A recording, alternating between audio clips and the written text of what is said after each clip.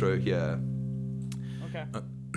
Okay, welcome to Six Strings of Tension, a guitar podcast where I talk to guitarists, some lesser known, some more known, about guitar. And the only criteria to get on the show is that I have to be a fan of your music. And today we are most immensely privileged to have the howling demon that is Mr. Cameron Lofstrand, probably most well known for Black Math, but also a plethora of other acts that I'm going to just leave to him to talk us through. But so Cameron, thank you very, very much for joining me today on this show. And when was the last time you played guitar, and what did you play? Well, actually, you know what? Before that, how are you? I'm very well, thank you, Duncan. It's lovely to speak to you today, and thank you for having me here. Fucking, it's a privilege. So when did you last play guitar, Cameron? Because I know you are not like a guy who plays on the daily, like a lot of guitar players are. I'm quite slack actually. The last time I messed around was yesterday on a nylon string, and I was just playing some silly things and not really seriously. And I was playing with my fingers. But the last time I properly played was at a show last weekend. And then I haven't really played since. Okay. Yeah. And then I abused my guitar to the point where I punched it, and I got a bruise on my hand. Are you talking so okay, a few follow-up questions or comments, if you will, even. I'm very glad that you are playing the nylon string guitar with your fingers as opposed to I'm not great at it. other body parts that one may play a guitar with. So I shout out for the nylon string. The guitar you punched, I'm assuming, was your guitar at the show and not the nylon string. Yeah, no, it was the SG. I don't know why I did that. It felt right, okay. I guess, at the time. That's okay. You know when you knock on the side of it where your arm rests, just to get like a bit of a sustain or like a bit of a gank noise. Just like a yeah, no, I know. Yeah, I think I just went overboard probably. That's okay. That guitar, having had the privilege of fiddling around on it myself a few times, does seem like it's been punched on more than one occasion. A little bit. I've also rubbed it on like microphones. Like I've rubbed it, like I'll take a mic and rub it on the strings by the pickups sometimes, and on cymbals. I probably shouldn't do that because it's a really nice guitar. But it sounds cool.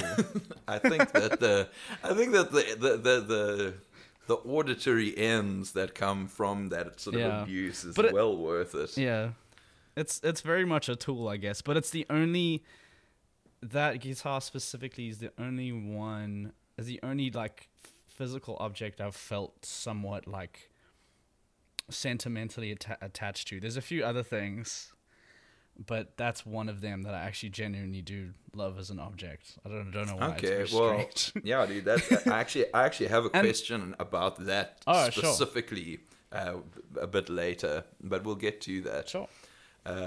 But shit, dude. Okay, so that's cool. So with guitar, you know, I know that for a while you were playing more drums and that. So I think maybe before we like deep dive into all of that, maybe can you just quickly do a brief overview of your various musical projects, and also if you can try and describe the kinds of music you create in these different projects.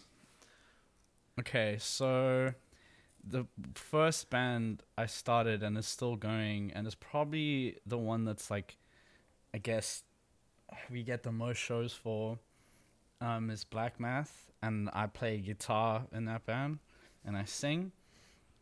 And initially when we started, we were like, we were very much like a hard rock, like garage band.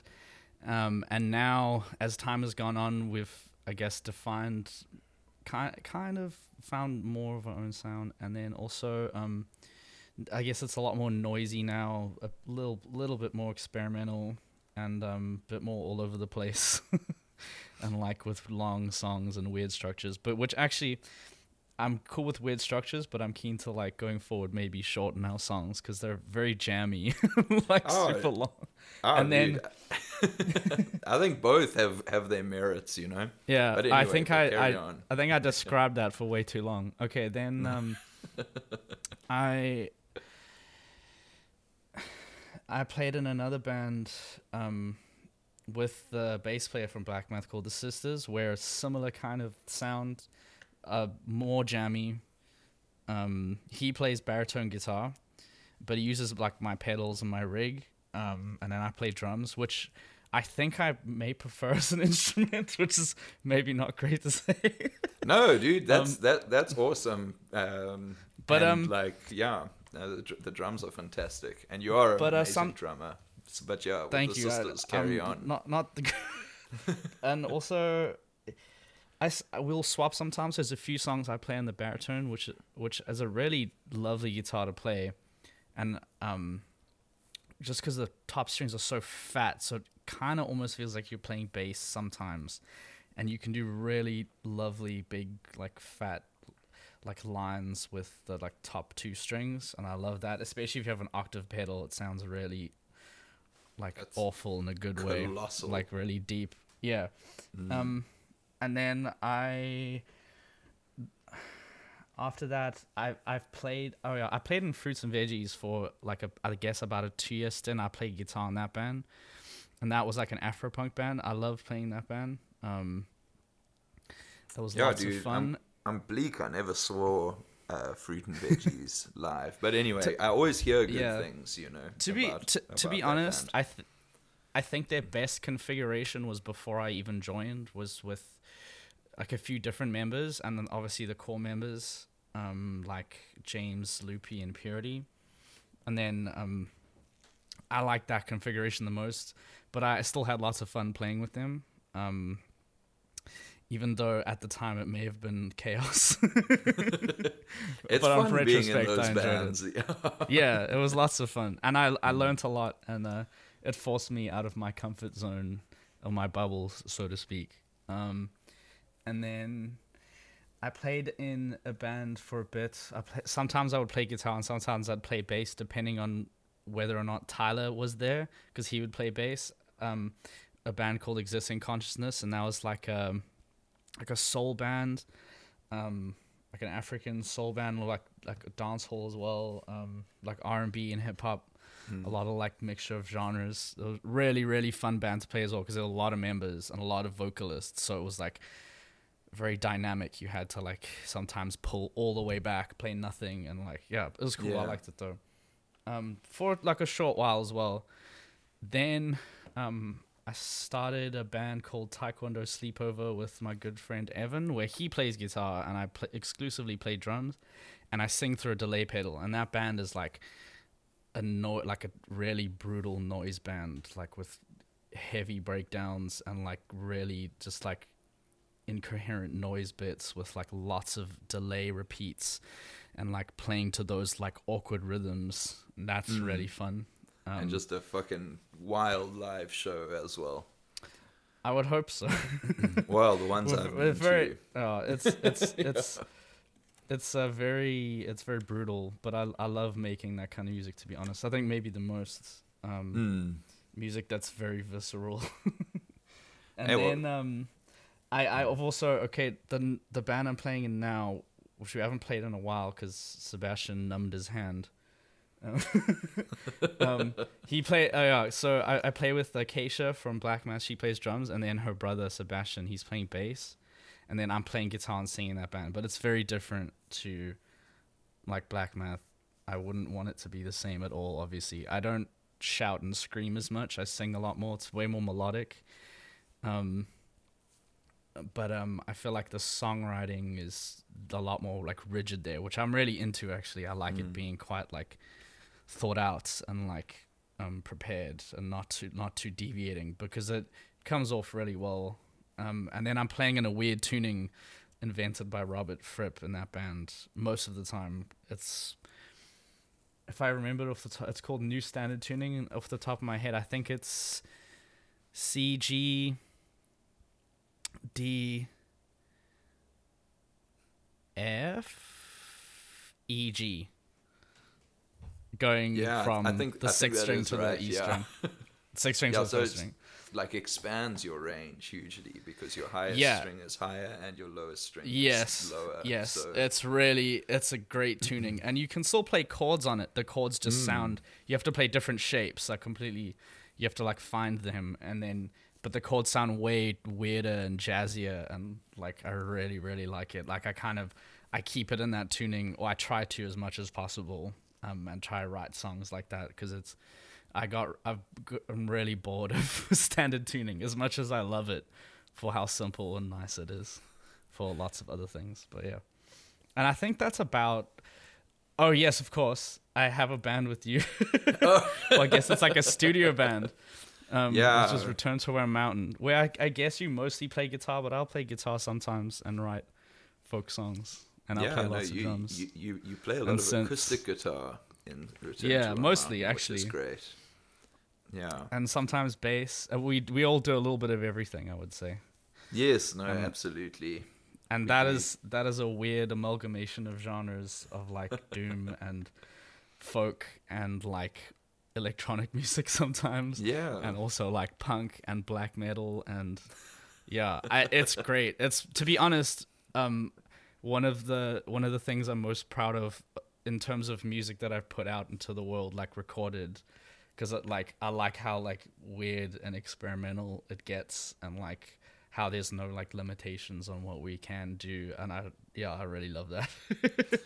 Oh well, thank you. I also have I love the Return to Where Mountain stuff that we've done together. And in Return to Where Mountain, I learned a whole lot about music from you, about playing music. Oh, likewise. And also especially about recording. That was something that you really... Even me. True. I know we experimented with a lot of stuff learning, that you also hadn't done before. So, I was learning along the way. Well, I mean, and okay. Also, yeah? No, you opened me up to a lot of open tunings. That was like really cool. I love writing songs also in like open tunings. They offer such a like interesting way of approaching songwriting. No, I am a huge fan. But I remember when I first met you, you were already like a little bit already into the new standard, the Robert Fripp that was about with Slump now. Yeah, that was the only one I'd messed around with it for a while, but then like I think in about like 2021, last year I like fully committed to like keeping my guitar in that tuning and just like making sure I'd learned, how to play like that naturally. And the one thing I still struggle with is like knowing how to do like improvisation like in scales. That's like completely different. I'm still like getting there, but yeah. I know like if you or what's happened to me when I've tried playing a new standard is that when you try and just do like pentatonic licks, you literally just start sounding like King Crimson.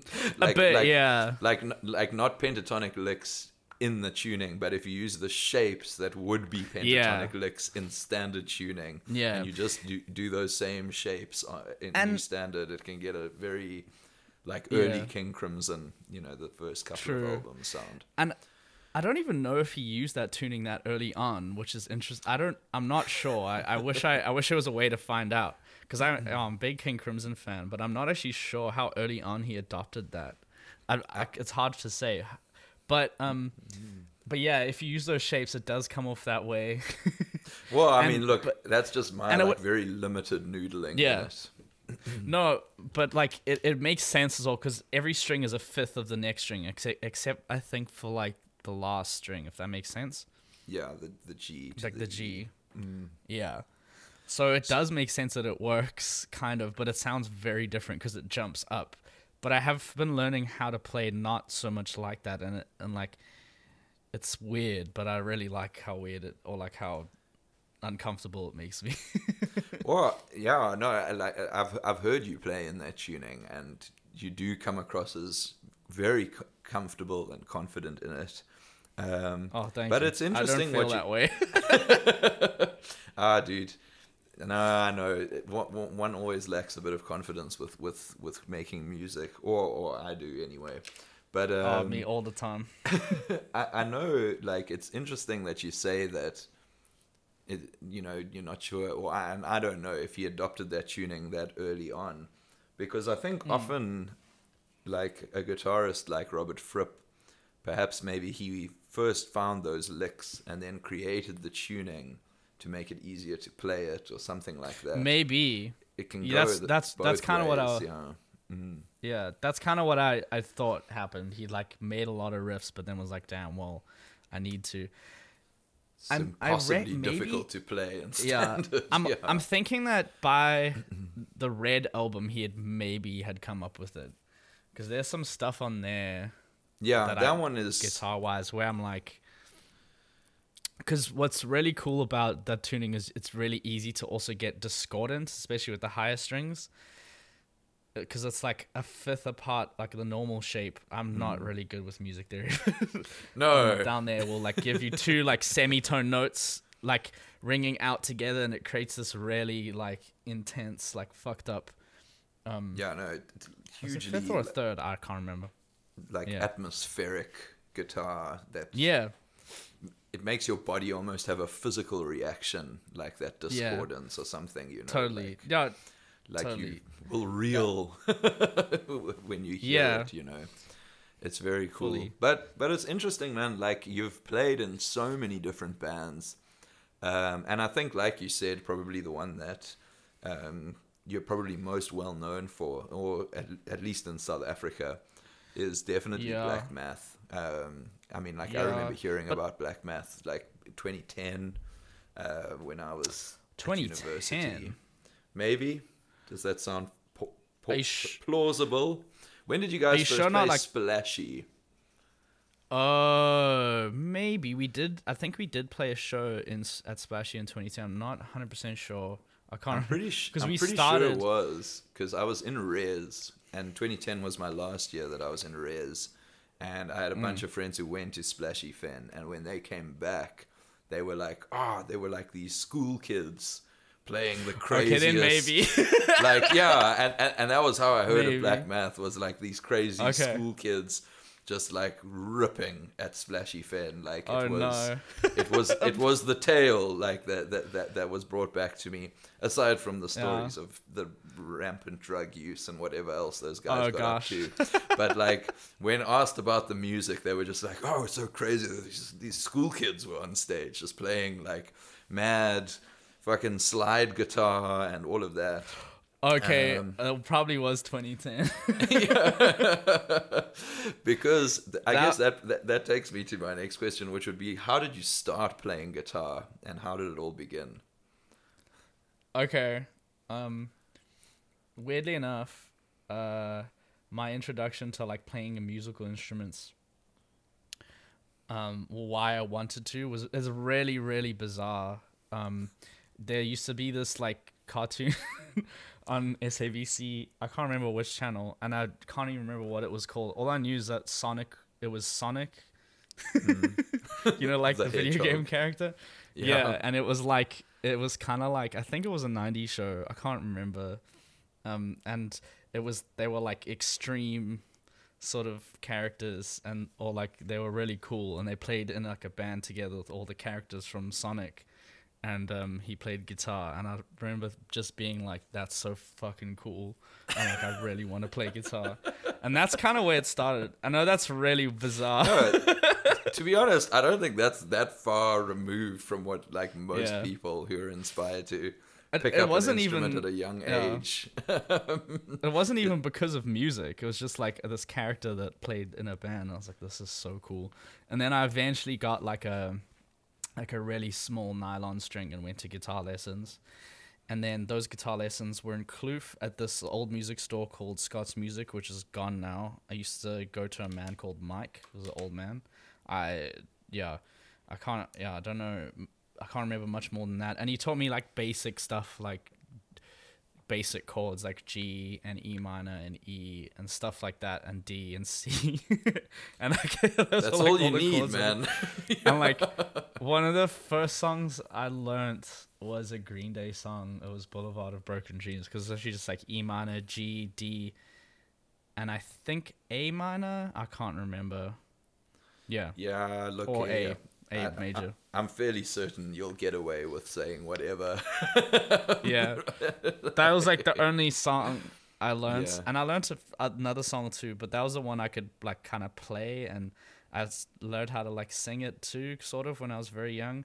But I wasn't like, to be honest, that interested in it for those years where I was playing. I was kind of just doing it as like an extramural activity, I guess. And it was fun, but I wasn't like super into it. And then I kind of didn't play guitar for a few years through school and then like early high school. But I think in early high school... How old were you when you took those first lessons with this Mike gentleman? Probably like 10. I can't remember exactly. Okay. Nice. And it was just chords and stuff that he taught you. Yeah, he didn't teach me any like tablature or like any like sort of lines Picking or scales, anything like that. It was very, very basic. Yeah. Fair enough though. That's enough to like get a person on their way. Yeah, I think that was the best way to learn, because otherwise I would have maybe gotten frustrated. I'm not sure. Like when I learn something new, I usually don't get too frustrated. I don't mind inflicting pain on myself. But then in high school, when I started listening to more music, and they had like music lessons at high school, and they had like a bunch of nylon guitars there, and then I kind of remembered, and I think like I had like an advantage to other people, so it gave me this like weird confidence boost because I'd played before, so it's like, oh, I could do this. you need that stuff at school, or I know I did. Nah, for sure. And then I guess like I also started like listening to music a lot more, and like started like enjoying like certain artists and bands. I guess like at that time I was very into like Linkin Park and like initially, and then System of a Down, which actually there's like albums from those bands that I still absolutely love, that still hold up for me, even if I don't listen to them super regularly. And then like White Stripes, obviously I was very into, and I still love and appreciate all that stuff. And then after that, the first electric guitar I got was, I think, called a Maxwell. Yeah, it looked like a Strat. It was black, and it was pretty awful. Yeah, it wasn't great. Did I had, like, get one of those like combo packs where it was like a guitar that came with a little 10-watt amp and a cable? Yes, I had a little Cort. No, I had a little Laney amp. Like a little, it was actually really nice little amp. It was like about as big as a toaster, and it was actually pretty. I really liked the like really stiff distortion tone that came out of that. What happened to that amp? I lent it to someone and never got it back. Shame, man. Yeah, that's okay. If there's anyone out there who's got Cameron's amp, please let us know. It's fine, so that we can get those sick tones, those sick Laney toaster amp tones. Yeah. Okay. It was a cool little amp, and when we first started playing in Black Math, I would use that amp, and I'd hook it up to like Tyler had like a little bass amp, like not much bigger, and I would like hook it up to that to be louder, and then Tyler would play like through a monitor, and we'd practice at the church I went to, at the Mormon church. Yeah, which I obviously don't go to anymore. Oh, dude. And we'd play devil's music in the hall during the week after school. But like say what you will about organized religion and all, it's pretty fucking great that you had that space. Yeah, because I know I'm very grateful. Definitely here in South Africa, I think that the church and whatever you call that industry, the church industry, I guess, the Christian industry is the biggest consumer of sound and musical gear in the country. That's true. By like a significant margin. And also gospel music is like one of the biggest genres. I think it's the one that generates the most revenue. True. For sure. Absolutely. But it's pretty nice that you got in on some sweet some sweet godly resources there early on. I stole some microphones from. Ah, shame on you, Cameron. Shame on you. They weren't the best. I did. I must also, since we're confessing, I did once partake in the communion wine. Not during communion or on a Sunday, but yeah, shame. Poor churches. Anyway, I'm sure they would have just gotten new mics, probably insured and all of that. Yeah, well, they never really even used them. They never used any of that stuff. Like, do you still have those barely, mics? I don't know.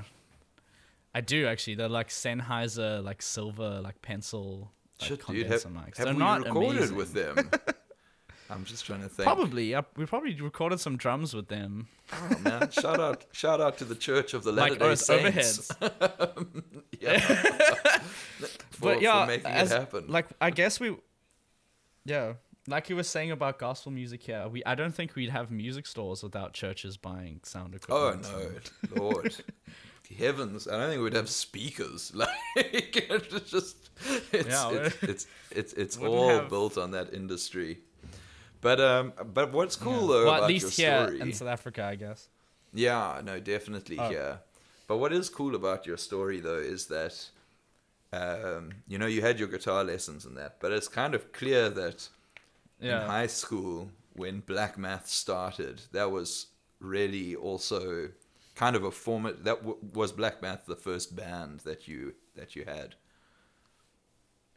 No, actually, I played in a band that didn't have a name with 3 other people from my class. Okay. But we literally played like 3 times together and then like never anything serious. It was kind of a band. Okay. But I don't really count it. But yeah, Black Math was kind of the first like actual band that I played in. And when did you guys call yourselves Black Math and start doing your thing under that banner? When we wanted to play like a show, we went through like a few names. I can't really remember them now, but that name kind of felt the best. And to be honest, I don't love the name because now I think like, oh, it's kind of a cheesy name, but it's fine. How is it a cheesy name? And it's what I don't know. It's just a White Stripe song, a very good White Stripe song, actually. It is, and the reference is immediate, but like, not as a negative thing, but I know when I first heard about you guys with the whole splashy thing, I don't think you guys had any recordings out at that point, but then later, like maybe 5 years later, 5 or 6 years later, like 2015, 2016, I remember I went and I finally saw you guys live. And I went expecting just like a straight up White Stripes, blues, heavy electric blues band. And that was absolutely not at all what you guys were doing. Like it was one very of the, different by then. Yeah, no, it was like one of the best shows. It's still one of the best shows I've seen in Durban for sure. And it was just like... thank you. It was in Kaya Records. I think it was in 2016 when you guys put out a 7-inch. And oh no ways. Okay, that would be. I think we only played like 2 songs. No, dude, you guys played a bunch of songs because you played the 2 songs from the single, and you fucking played "Birth, Create, Dissipate," which only came out like 8 years. Oh, sorry, no, that's like 5 years later, I think. Yeah, we're very slow. No, but it was cool. But anyway, it's cool that you guys have been going for so long and that you're still creating and making music that people dig. Yeah. Both of the albums are great. I'm looking forward to hopefully some new stuff soon. But yeah, so your guitar journey kind of starts when you're about 10, seeing some rad cartoon with Sonic and the beasts. Playing some instruments, then you spend some time with Mikey Mike, and then you go to high school, and that's where it really starts. So, earlier you were talking about how like your SG is one guitar that you really value as an object. So I want to find out, because this is like something that people always talk, or guitarists talk about a lot, is you get people who are like, love their guitars and give them names and like call them like Martha. I don't know what an appropriate guitar name is. Guinevere. I had a friend who called one of his guitars Guinevere, and we used to make fun of him all the time for it. I mean, it sounds like an old lady. I know it's like a reference to King Arthur. If that's what makes him happy, that's fine. That's fine, yeah. No, this is true. This is true. That's totally But then cool. on the other end of the spectrum, you get guitar players who are just like, I don't care about the instrument as an instrument. It's just a tool for me to create sound with. So I'm interested to hear where you feel that you sit on that spectrum. I've very much sit on the side of it being a tool. I agree very much with that, because it is just a tool. And I think I played so many guitars where like supposedly this one is like some vintage one made in America, but that felt like absolute shit to play, and like there's nothing special about it. It's just old and like I know, dude. decrepit. Every time I've tried to play played some Les Squires. like played one nice Les Paul, one, but, I'm just like, how the fuck is this like such a legendary guitar? It's horrible to play. It's heavy. It's awful. Yeah. But anyway, sorry, I Would interrupted you play like you. Were did you going to play go an into old Squire. one? Yeah, I played like an old vintage. I think it was like a 70s one. Yeah, but the old ones aren't I didn't super dig great. it. And like the Epiphone ones, I have not liked those either. Yeah. And I think I played like a Takai one. But anyway, you were going to go on about Squire. Yeah, I've played some Squires that were like better than American Fenders. I've also like fiddled on, and then like vice versa. I don't know. It just kind of really depends. Like for me, my experience with guitars have been like, it doesn't really matter how and where it's made, as long as it's made well on that particular day, I guess. Once I also played a vintage SG at like in Joburg at this place where they had a lot of old guitars in this fancy room, and I played one, and it kind of felt like shit. I was like, this isn't great. Mine was so much better, and mine's like a standard one from like 2003 or 4. I'm not sure. I don't know, like a super standard. Your SG, like I will go on record saying, is in my opinion like the nicest electric guitar that I've played. Interesting. I think you're nice. Thank you. Mm-hmm. I think you're the only person who feels that way besides me. I don't know what it is. Like, I just find it really comfortable and easy to play. Like, I don't really even think about it. Exactly. Yeah. Like, probably something to do with our hands. It's got a thick neck, and I kind of like a thick neck. Dude, this is why like no one plays my acoustic guitar, because its neck is so thick. But look, I mean, I agree with you. Like, the stuff that guitars become legendary for is, I don't know. I think mostly due to the person. Yeah. I think and Les Pauls are huge because Jimmy Page played a Les Paul. And True. Strats are huge because Jimi Hendrix played a Strat. A lot, and yeah. A lot of guys did, I suppose. A lot of people did. Oh, yeah. A lot of them played Strats. Like a lot of legendary guitarists. No, but I agree with you about Squires. Like, man, when I played like Bullet Strats, and I'm just like, how the hell is this so cheap? Like, it's a really nice guitar. Some of them are very nice. But I guess like the question that I always ask when people hit me with like, oh, guitar is just a tool, is, do you not ever feel inspired by the actual guitar itself that you're playing? Like, absolutely. Like I still feel like it's a tool, but I think like the look of it, the color, the way it feels in your hands, it's like any situation that you're in that's weird, and the guitar becomes a part of that. It's not that the guitar itself is like manifesting some kind of special thing. It's more just like it puts you in a space and in like a physical feeling that it gives to your hands, that way it may inspire something from you.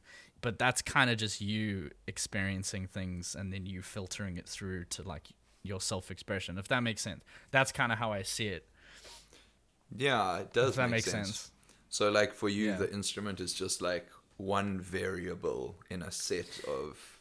Absolutely. I mean, influencing factors. Yeah. yeah. It is probably one of the biggest variables, especially because it's the thing you're making music with. But like, yeah, and like, I do have like a weird attachment to my SG for sure. I'm more as just like an object and less as an instrument, if that makes sense.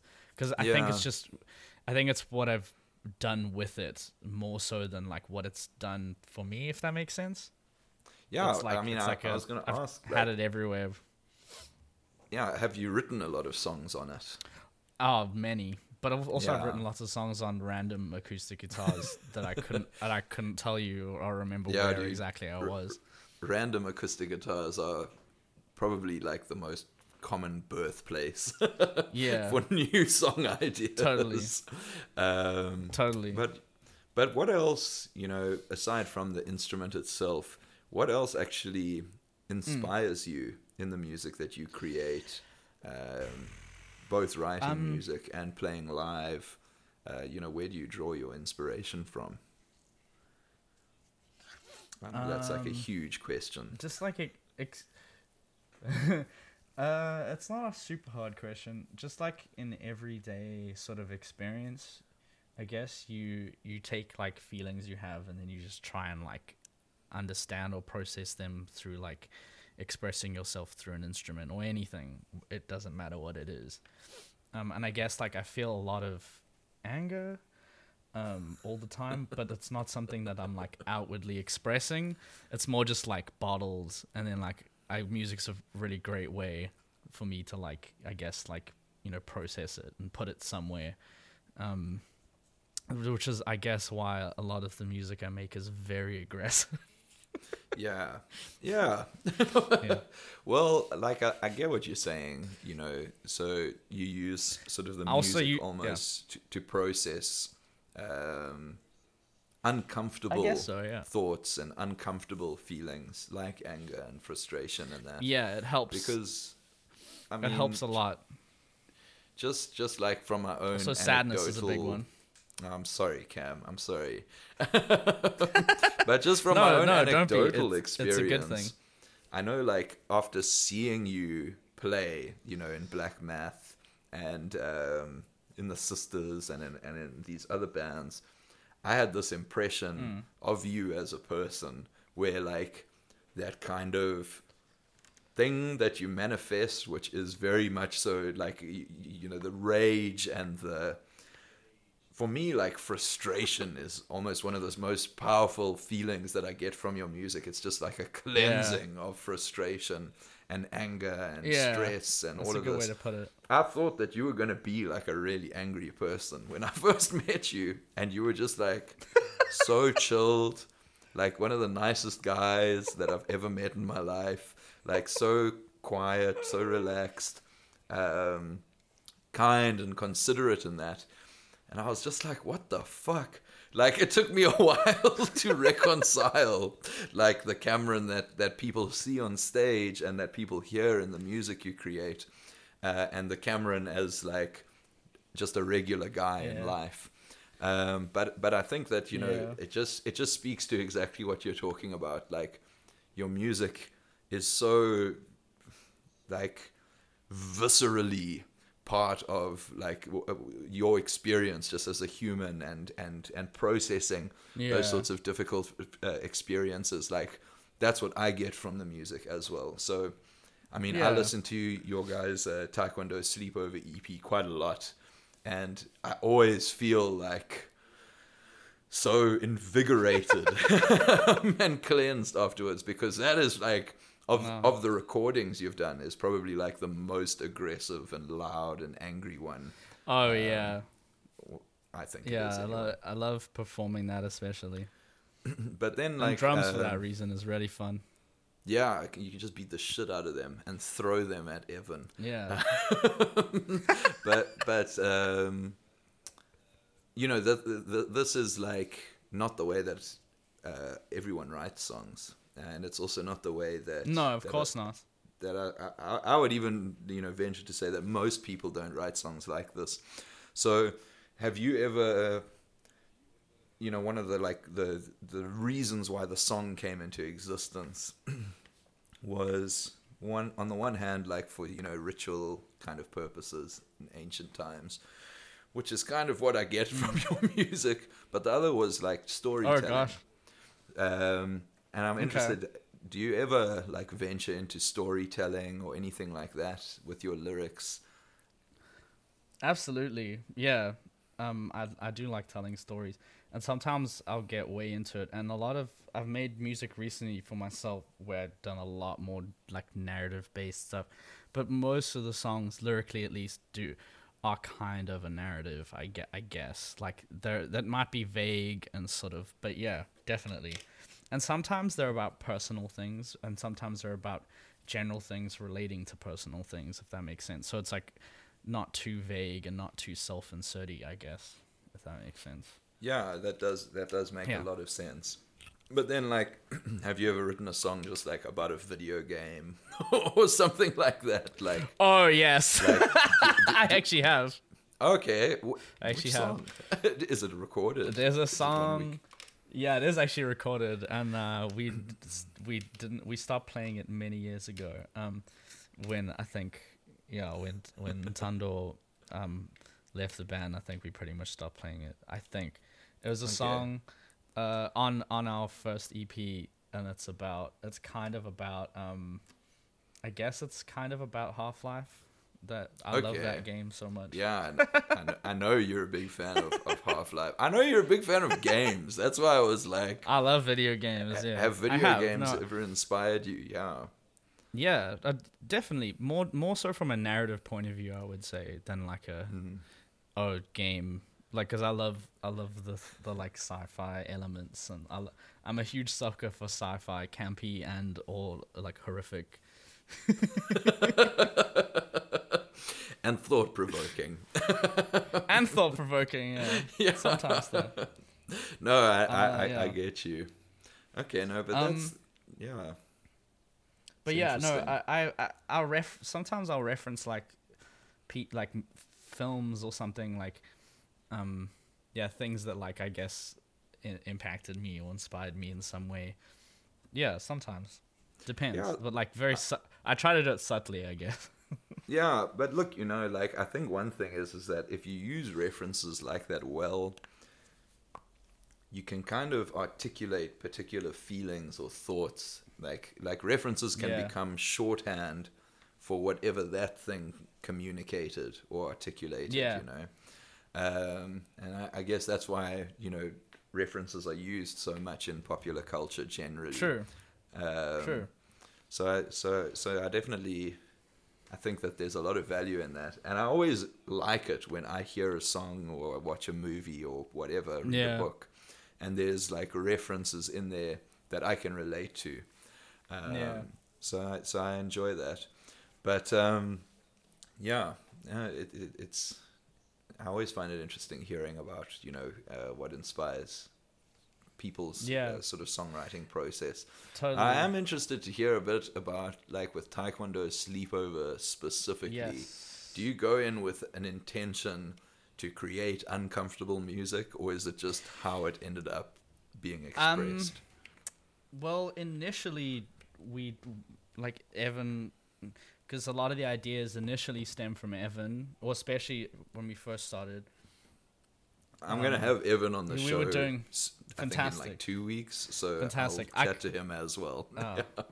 I can't speak much to the guitar playing, I guess, because it's very much how he plays guitar, and the way he plays is really great in that band. And I don't think if I played guitar in that band, I could do the same justice, to be honest, because I think, the way he does it is super, super great. Sorry, he does have a very unique style. Yeah. Like, I also would never be able to play guitar. I would never be able to play those songs. Yeah, the way he plays them, like, the way he uses the delay, and it's fantastic. And I try to, like, almost emulate him. But when we approach it, initially we were making, like, surf rock or, like, punk, like, kind of, like, pop punk. And then eventually we got to this point where, like, it started getting way more grim and noisy, and like he started experimenting a lot more with, like, how he could use his delay to, like, make these strange rhythms, or, like, this, like, noise scapes. And then from there, I guess because a lot of those songs came from us just improvising, like jamming. And then we would take like these like, you know, moments of like they're very momentary, and then we'd take them and like rigidly structure them into songs, I guess. Yeah, because I'd want the songs to be quite rigid in that band. I don't like because you can't really meander with stuff like with very noisy stuff. It has to be quite controlled so that it doesn't become a fucking mess. Yeah, I guess. No, look, I think you're probably right about that with like noise becoming out of control. Yeah. But I mean, like one of my favorite parts of your guys' sets is when shit does go way out of control. Yeah. Like, but it's the like rigidity of the songs that preceded it, like, make it all the more impactful. You know. Yeah. Like you can't just have that for every track. No, exactly. Well, that song, it sounds like chaos, but like when we always jump into that chaos at a very specific point, and then when we come back, it's always like very specifically like signaled, like, okay, I'm bringing it down now, so we have to like, and I'm always take it on for like a certain amount of time, however it needs to be, whatever live show, like. It sounds chaos, but it's like controlled within like the structure of the song, I guess. And that goes for like all the other tracks too. Because otherwise it would be a mess. Well, that's at least how I see it. I don't know. Look, I think that, you know, when you first see Taekwondo Sleepover, I think it would be very easy for people to just think that this is just like pure fucking chaos. But maybe really, it is. No. But for something that chaotic to be like condensed into like a phenomenally tight and concise 30-minute to 40-minute show, because that's sort of like the average length that I've seen you guys go for. Not too long. Which is just right. Yeah.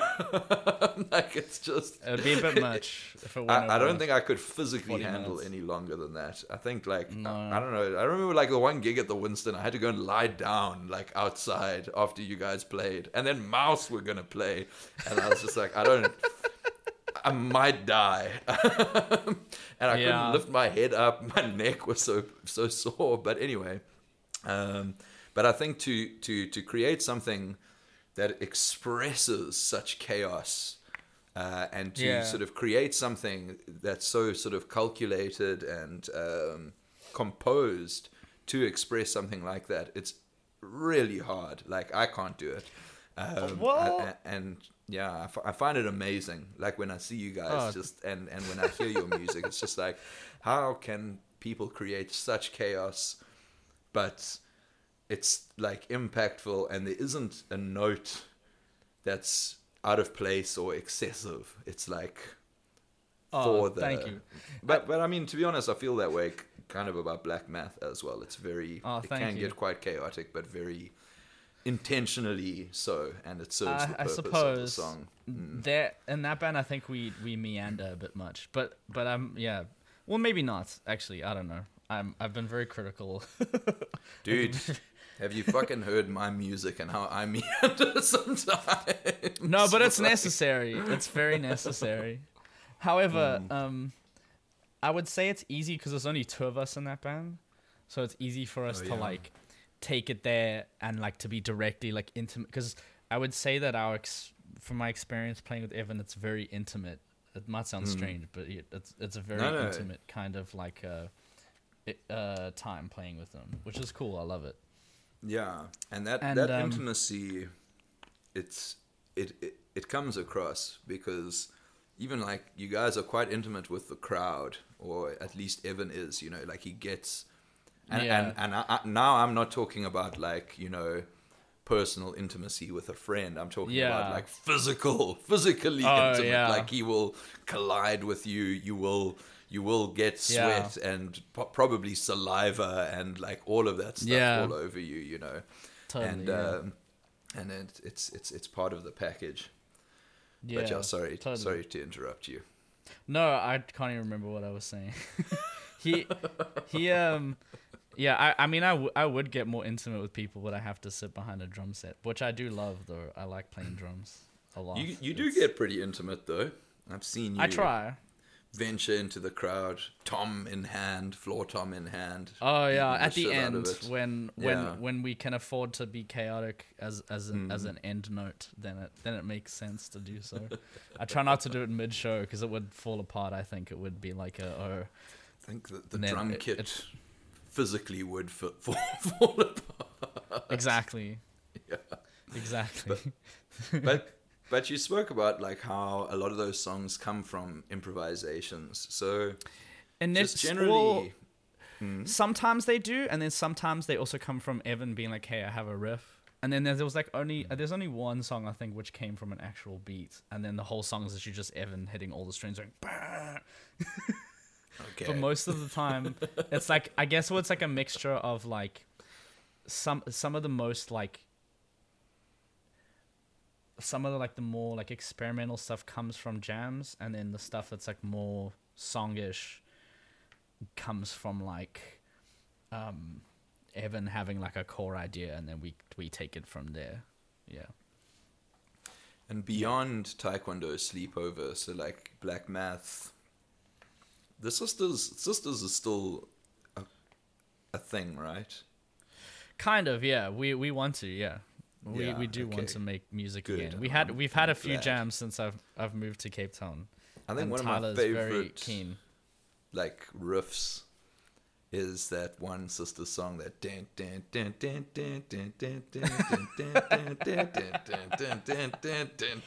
Yeah. Oh. You see, man, it's a fucking catchy riff. Like I didn't listen to that before this. Like I just remembered it. Like it's so I very can vaguely cool. remember it. Yeah, that's Sorry I guess, to like, have subjected No. you to that. That's a very fun song to play. It was one of the few ones I think where we swapped and now playing. Yeah, I think you play guitar on that one. Some of my favorite riffs I've written has been in the Sisters, and I never play them. But I'm sorry. There's another one that I can't remember that I really really liked, and it was very sludgy, but it was like also very like it was kind of hip hoppy as well, which I really like. Oh, okay. I love it when stuff is like bouncy. Yeah, we're gonna play again. We'll definitely play again for sure. I'm glad to hear that. But I just wanted to find out, like, so in your other bands as well, like, do you like when it comes to songwriting? It's fucking hard for you or for me to ask this of you because you are in so many bands, and like I know some of the bands you're sort of more or less involved. Sort of in terms of the melodic songwriting and that kind of stuff. Yeah. But generally, do you prefer to write stuff alone? Do you prefer to write collaboratively? And then also like collaboratively, and even actually alone sometimes, like using improvisation as a way to compose. Yeah, I guess like improvising is one of the best ways to find things without like going into it with a certain mindset, because I feel like going into it with like something already in mind doesn't always turn out that interesting for me at least. But sometimes it does. I like writing alone and with other people like pretty equally. It just depends. So I love taking ideas, even if I kind of have like a song outline to a band and being like, hey, how's this? Like with Black Math and with Slump, I've done that. And then they'll, like the other people in the band will like kind of tear it apart. Not like critically, but like, like, oh, okay, what if we do this instead? And I really love that because a lot of the time it actually ends up being way more interesting with more like, not visions, but like hands like coming in and like, molding it into something like way more interesting than I would have just come up with on my own. And like that's what I love about playing in a band with other people, is that like that collaborative effort of like bringing an idea and then having it changed into something else completely. And then I also really do like writing alone, where you have like, you come up with an idea and then you have this like really clear vision of what it's going to be, or like you make a loop out of like electronic synths and stuff, and then you like challenge yourself to structure it from just the loops, all the things you recorded, the very few things you recorded on that day, and chopping it up and making it into something else. Also, yeah, it just depends. I love both pretty equally. like for different reasons. Like I don't have a preference. It just depends on the setting and yeah. Yeah, man. I mean, that makes sense. Is there stuff that you dislike about either process? Sometimes when you're writing with other people and you really like an idea and they're like not so hot on it, sometimes that's kind of disappointing. But to be honest, it's not really that, like, it doesn't really bum me out at all. I don't care. Like, it's fine. If you usually you'd meet at a compromise where it comes out better anyway. So I'm not fussed. And then writing alone, sometimes I can be indecisive, but that's like the only thing about it that I don't like. But otherwise, I've learned how to be harsh and just be like, okay, if I'm not going to decide now, I'll never decide. So I'm just going to make a decision and then move on. Yeah. Ah, interesting, man. Yeah, I have. I have some similar reflections. Like I find that. Yeah. You know, I'm like the opposite. Like often I will, when it comes to making music alone, I'm more worried about just attempt and execute rather than spending a lot of time, you know, working on stuff. So like, you know, like you're saying, you know, sometimes you take a long time to make decisions and that.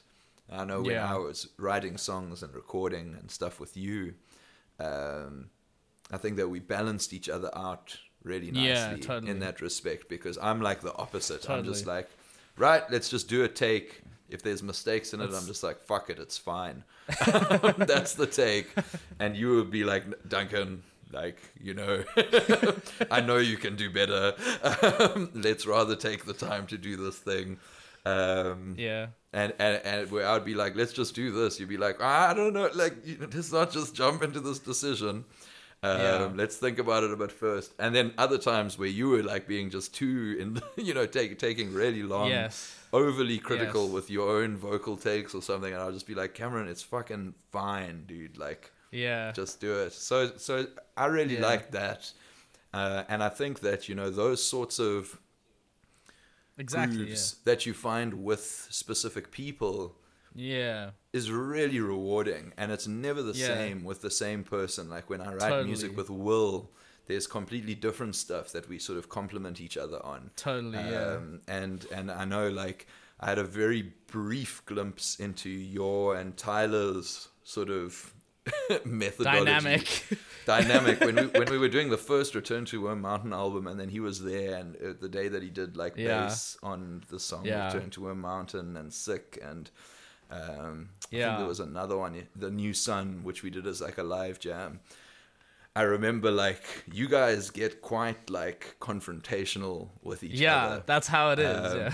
And I found it like I was like a little bit like, oh fuck, are these guys like fighting? But like they're like really good friends. But and then I realized, like, this is just how, like, that's like the way that you guys complement each other. Like, exactly. And it definitely pays off, you know, in Black Math. Yeah, the tension is in the music. Exactly. Like, that tension is there. And also, because you guys are so sort of confrontationally critical of each other, like any sort of half good or, you know, not great ideas aren't gonna be getting past, you know, that dynamic. I think it's like a good quality control system that you guys had. It's great. Like, I wouldn't say we were fighting at all. It was no, more just like, dude, you know me though. It's funny. Like, I'm like, somebody like says something even vaguely like, oh, you know, maybe we should discuss this. I'm like, oh fuck, it's a war. I feel like, because I vaguely remember the discussions we had, and that was very tame compared to like how it can get. Like weirdly, but like it's fine. That's cool. I think it got like actually hectic was with respect to the bass tone, where like Tyler set up the amp and his pedals and everything, which I think were actually your pedals. I do remember that.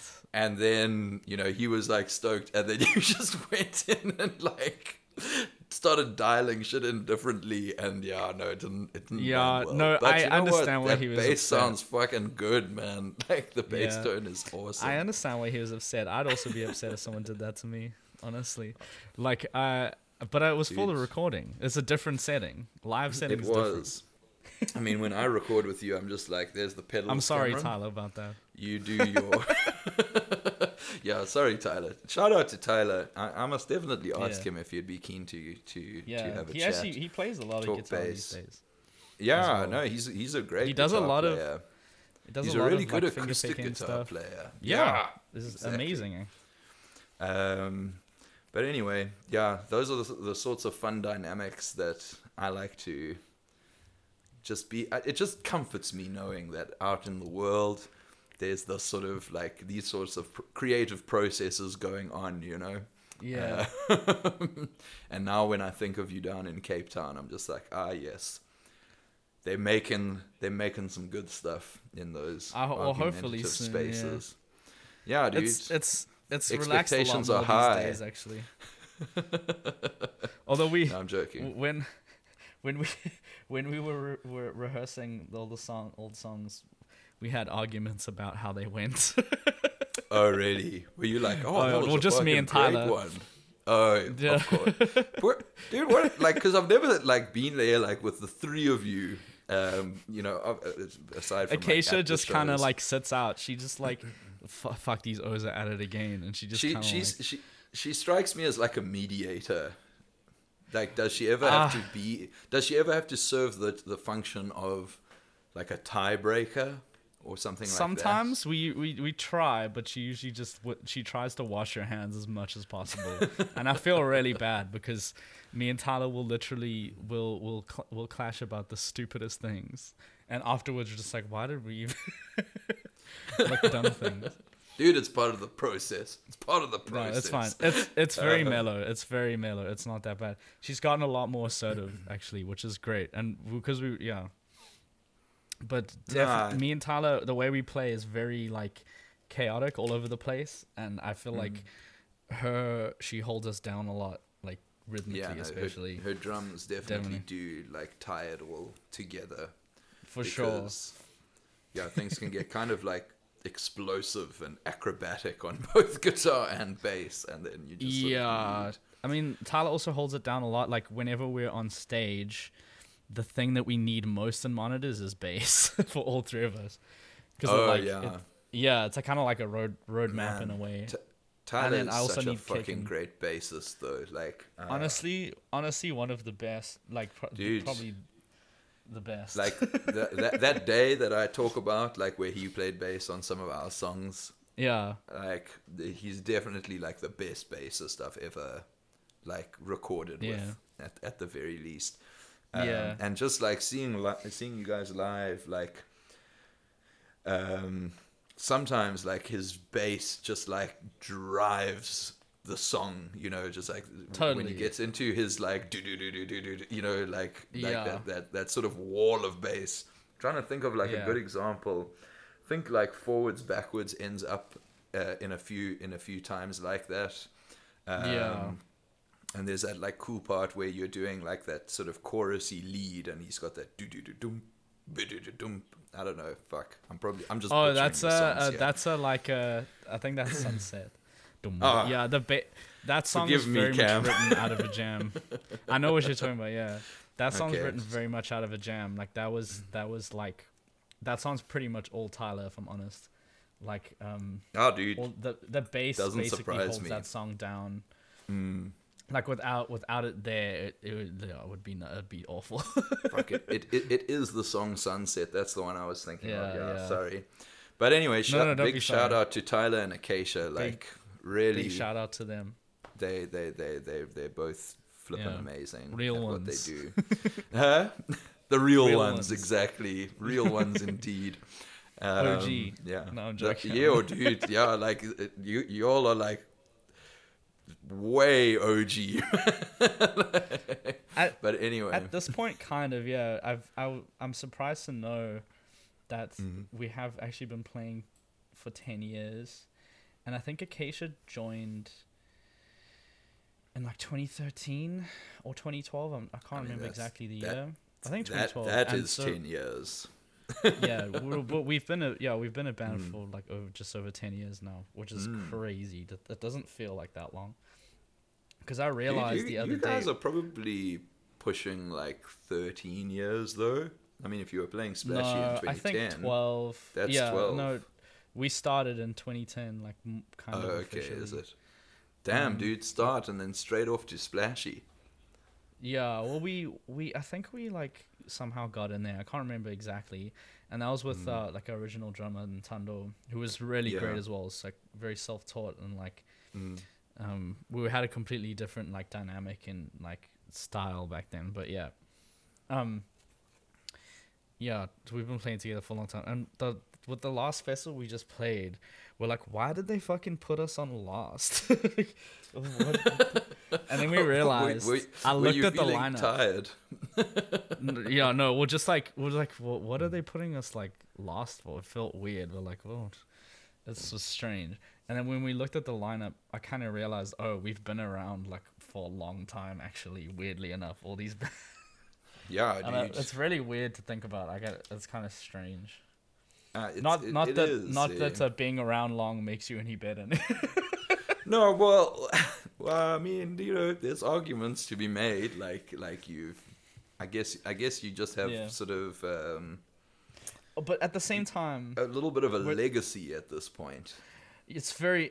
I would still say I'll still argue that it's a very niche one. It's within like a pretty small scene here at the tip of Africa. Like, Fair enough. It's very niche. Cam. You always. This is such a typical Cameron response of no. Tis but niche. No, but it's all good, Cam. I'll change the subject to make you feel a little bit better. Cameron, how into flippin'? Let's see, what's like a really nerdy guitar thing we can talk about? So, tone woods. Tone what? Tone woods. Tone woods. Yeah, are you into like different types of wood in your guitars?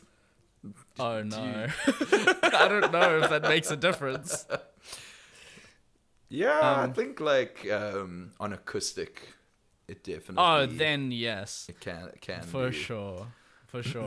But the thing is, I'm not much of a connoisseur of acoustic guitars.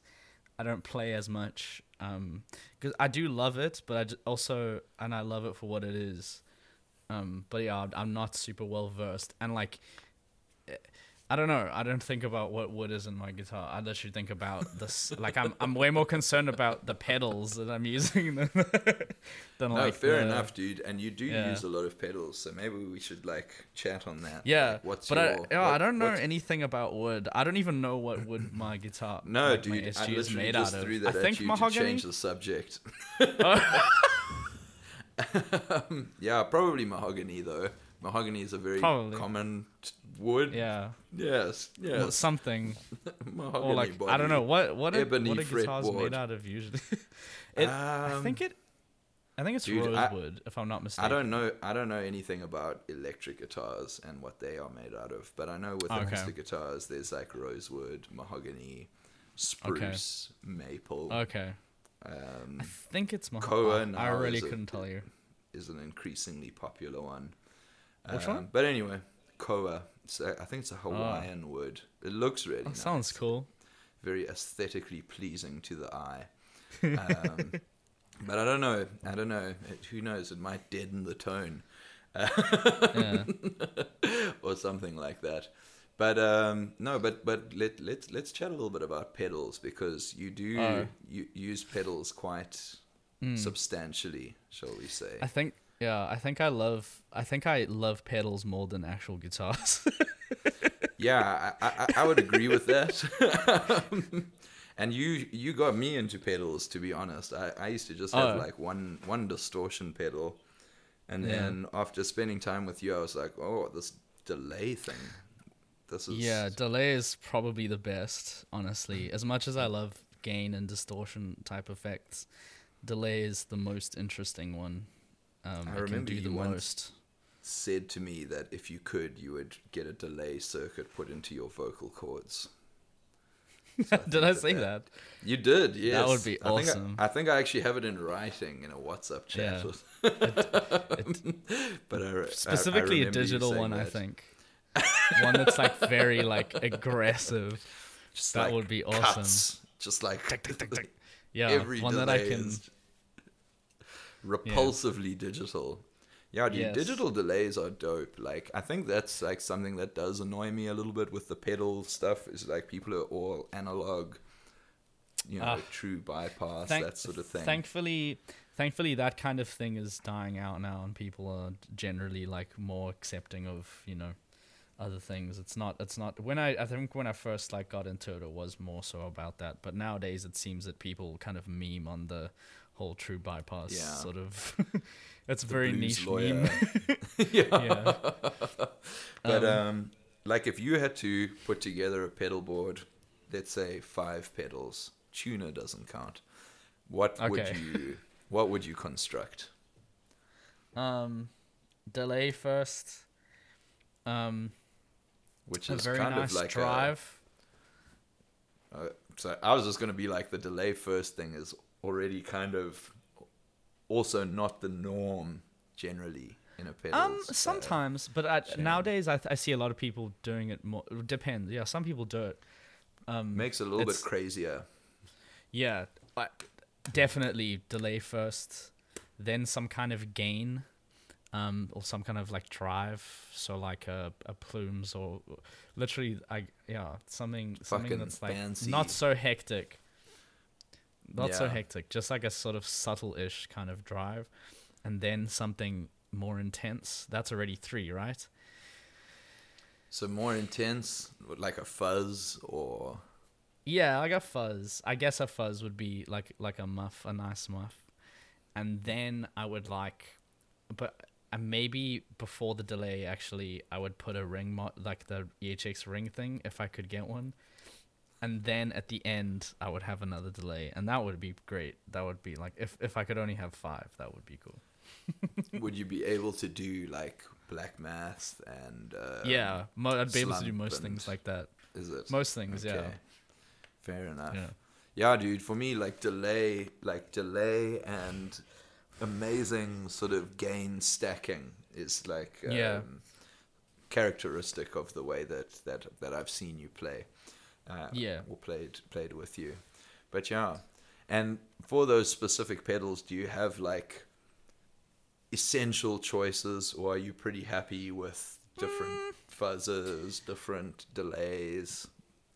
Ideally, boss delays are my favorites. Like if I could have a DD7, and then which I'm using, and then like maybe a bigger delay pedal with like a tap tempo on the other side. And usually I'll have the one on the other at the. So the boss comes first in the chain. Yeah, but then something bigger. It doesn't have to be boss. At the end, like with a tap tempo, and usually the one at the end I'd have like a slower delay, and then the one in the beginning would be much faster, like the rate, the time. And then a muff obviously is very nice, but I also really like I've been messing around with the Death by Audio Fuzz War a bit more, and I do really like it. It initially I thought it didn't play so well with other like gain pedals, but the more I've messed with it, the better I can see results. But for the time being, I'm using like that big box, big muff, which is unnecessarily big, but I feel like it needs to be that big to make the sound it does. I don't know why. I don't understand exactly how it works, but yeah. I know the Nano is doesn't quite have the same. I don't. The same oomph. Apparently it does, but I don't know if I've used them and they just don't. They're not as aggressive and less like bitey. Yeah. And then I have this like pedal called a Blues Breaker, which is like a Marshall pedal, and I really love that as like a bass tone. I keep it on most of the time for black math. And then on top of that, for like a more intense like standard distortion, I have like a Plumes, which is a DS one also works. But the Plumes is very nice. I would honestly prefer. Actually, I don't. If I had two plumes, that'd be nice. It's an Earthquaker. Yeah. Yeah, very very nice. And then, yeah, and I wish I had a some kind of weird modulation pedal, not like phaser, maybe chorus, but like a weird chorus, but a ring modulator, like that EHX ring thing.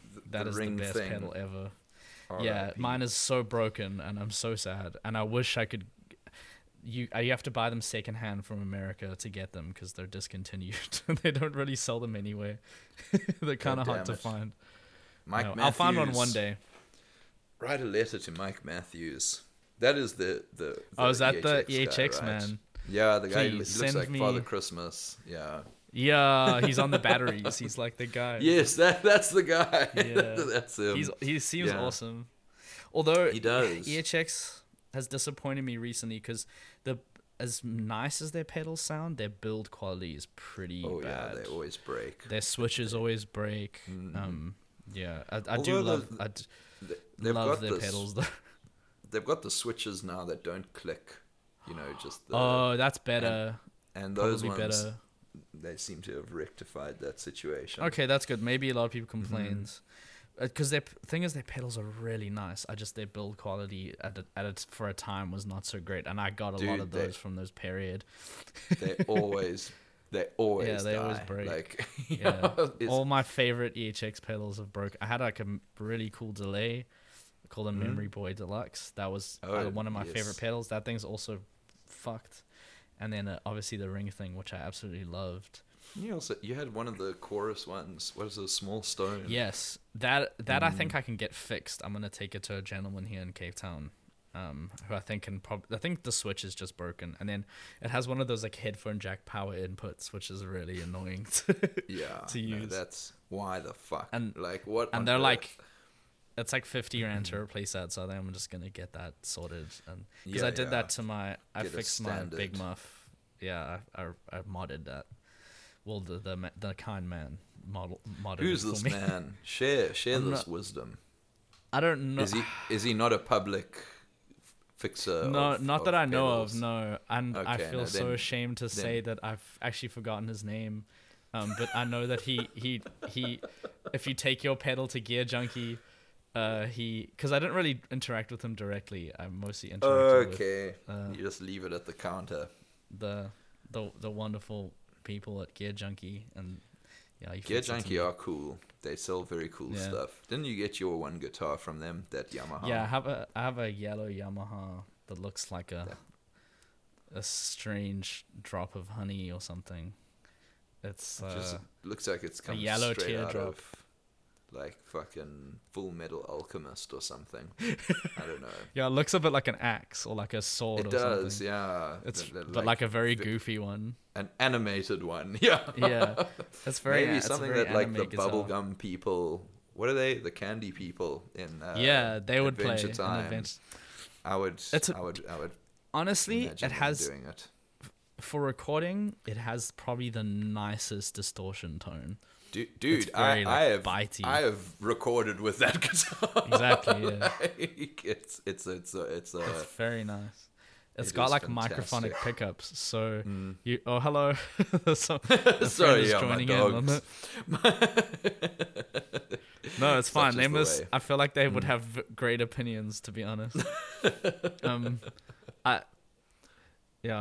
You can shout into the pickups on that guitar, and it you can hear it to the amp pretty well. It's quite cool. It feedbacks a lot. Very cool guitar.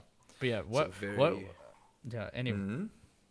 What were you gonna say? I feel like we got a bit sidetracked, but yeah. We did indeed. I'm trying to figure out. I have sidetracked from pedals. I have some questions here. I'm just like, what the fuck? Where am I? Oh, we can do like a speed run of the questions if you want.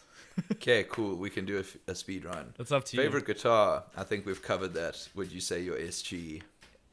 My SG for sure, hands down. And not many other people like it. Most people have played it are like, nah. Dude, like I said, if I had to pick strange. a favorite electric guitar, it would be that same SG. I don't know what it is about it. You know what else it is about it? It sounds amazing. Like, man, like... Yeah, it just sound sounds so good. It has really nice pickups.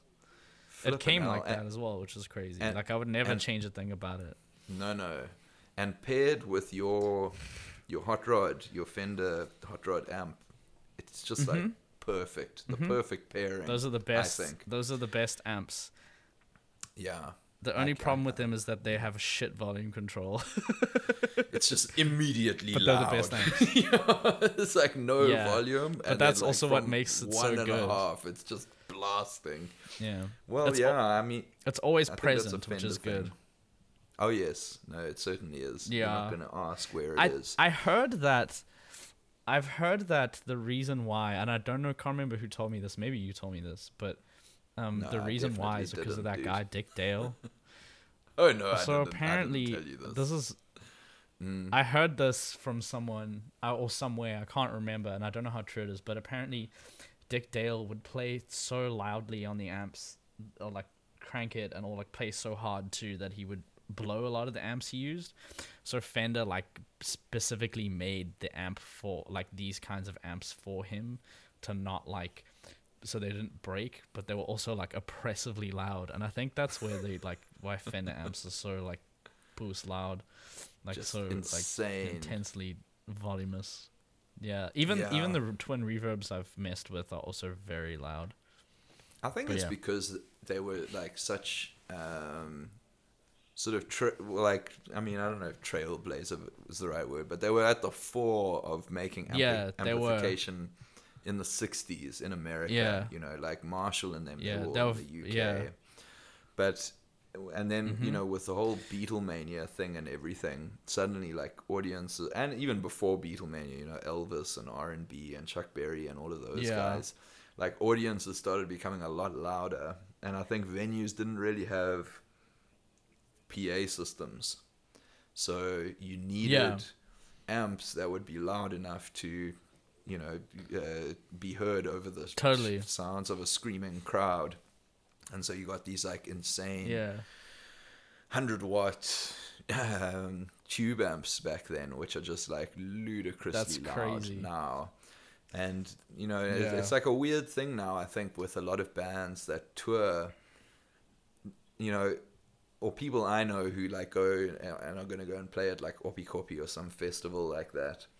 And they sort of expect that you need like a wall of amps, but with modern PA systems, the sound system's just gotten so good. Yeah, like you don't actually need a big amp, really. You can. Yeah, you could use a cube. Not at all. Use a lot of a lot of very big bands use like amp sims, like those like what are the what are those things called?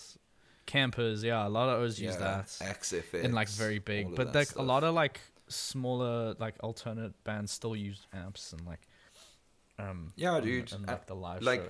And I feel like there's a variable with those amps that you can't quite get with an amp sim, to be honest. Like they can sound a certain way in a space that's maybe not the best, but is better, if that makes sense. I like I'm not a huge fan of like amp sim stuff necessarily. Yeah, I think it's valid and I think it sounds great, but exactly. Like if I was a professional musician, I wouldn't. It's just my preferences. Yeah, but I mean, if you're like a professional musician who tours and gigs every night, I think a profiler or an amp sim is a lot more reliable than like an old tube amp or something. Definitely, like that. But I think at the if you're same really time, rich, if you you can lug like insane tube amps with you. But you can. From what I've heard about hot rods, though, at least, is that because they're basically the same size as like a camper rig you would take, like they're not that big, and also they're very easy to fix. They're very easy to find parts for. That's what I've heard as well.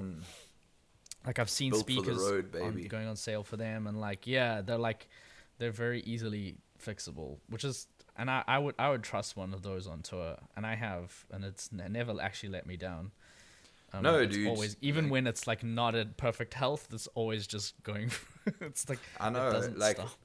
I've heard that thing crackling and doing all whatever, and we fucking just recorded it with those like we were like, it sounds a little bit fucked, but let's do this. Yeah, look, it's not consistent, but that's kind of why I like it, to be honest. But I mean, that is the charm, like with old gear, you know, like it is nice Yeah. to hear those sorts of pops, and like you said, like the tone itself, Or used gear, it just has a particular character that an amp sim doesn't yeah. quite Yeah. hit. It, But it you know, has like, a like yeah, unpredictable variable that I love. I think if you're in like a big band, you know, with lots of other members and there's lots of layers, I mean, like what if, you know, an amp sim. Maybe it's better. Yeah, I Are people concede. going to hear the intricacies of the tube No, amp? they Who won't knows? care. No. But if- anyway, Yeah. yeah. Sorry, but Absolutely. No, you're absolutely right. If I was in that situation, I would probably just use an amp sim. I'd just be like, oh, it doesn't matter. Like if it's not the core of this of the band, then it doesn't matter. Absolutely. If you're like playing in a big band, for sure. But I guess, you know, everyone's got their own tastes. But True. yeah, let's. So what music are you currently listening to, Cam? Like right now, A lot of pop the music. here and now. But how much? A lot of pop music. Okay, Quite a lot. throw some names.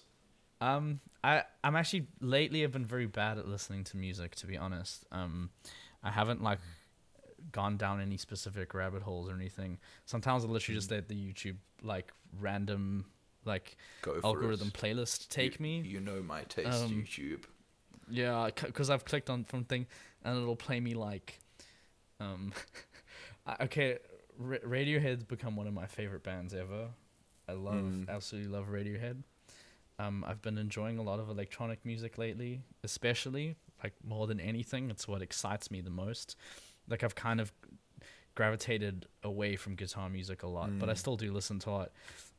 There's a British band called Squid at the moment that is I think is great, and they have guitars in their band, and the guitar playing in their band is actually really great. It's very intricate and like, but not showy. It's all very like, I don't know how to describe it. It's just really great. I listen. Dude, that's I some don't know, I good get a lot of- recommendations right there, to be Yeah. honest. I'm going to check the Squid band out. I don't know them. Squid is great. They're So- from England. They're from like Yeah. kind of the same scene as like Black Midi or Black Country New Road, but Okay. they're like my favorite Yeah. of the three for sure, because they've got, I think it's because the drums are mixed so well in their recordings, and like it's very drivey and it's very like Yeah. groovy, and there's like jazz elements in it and noise elements and like electronic elements, and I'm it's hard to keen, pin down man. what kind of band they are. Because I Very really great. love- A lot of like spoken word Yeah. and like, and I think they're signed to Warp, which is like usually Okay. they sign electronic it's like artists and stuff the like that. Prodigy, I think, were at one Yeah. point with War. And like maybe. Aphex Twin. Yes, yeah. Yeah. And This like, is like late- Flying like Lotus, late I think rave released and his stuff first even. album or two on. Yeah. So that's the kind of band they are, I guess. Okay, sick. I'm going to definitely check them I've out also- because I love yeah, Black I've- Country New Road. Like, and you Yeah, introduced me to them. Oh yeah, they're a great band, but Squid is great. Also, I got back into listening to Waves. Like, really great. Do you know that band? Dude, It's like a yeah. it's like a surf punk band, but like it's like, I don't know, the songwriting's really Is it good. with the I don't two know. V's? Yeah, Waves with the two V's. I was listening to Yeah. Waves a bit recently because I remember in the them. flat I'm living in with Keisha and Basti, we for some reason one day someone put on, I think, the album King of the Beach, and there's like a very filthy but very like well written songs, and like it's super solid album. And I was listening to Waves a bit. I love like Bjork. I listen to a lot of Bjork. I One know of you my do. like, yeah, as like an artist, as like someone who makes art or music, she's like a huge inspiration. I love like her like originality and her like creativity, and like how everything she makes is just like so unmistakably made by her, if that makes sense. Yes, yeah, I know she So does. great. Visual music, you can kind of tell Yeah. Bjork, like on whatever Yeah, medium. absolutely big fan. I'm Also, looking forward to seeing her in The Northman, or is it The Northman? yes, I can't remember what it's I'm called. so hyped for. Yeah.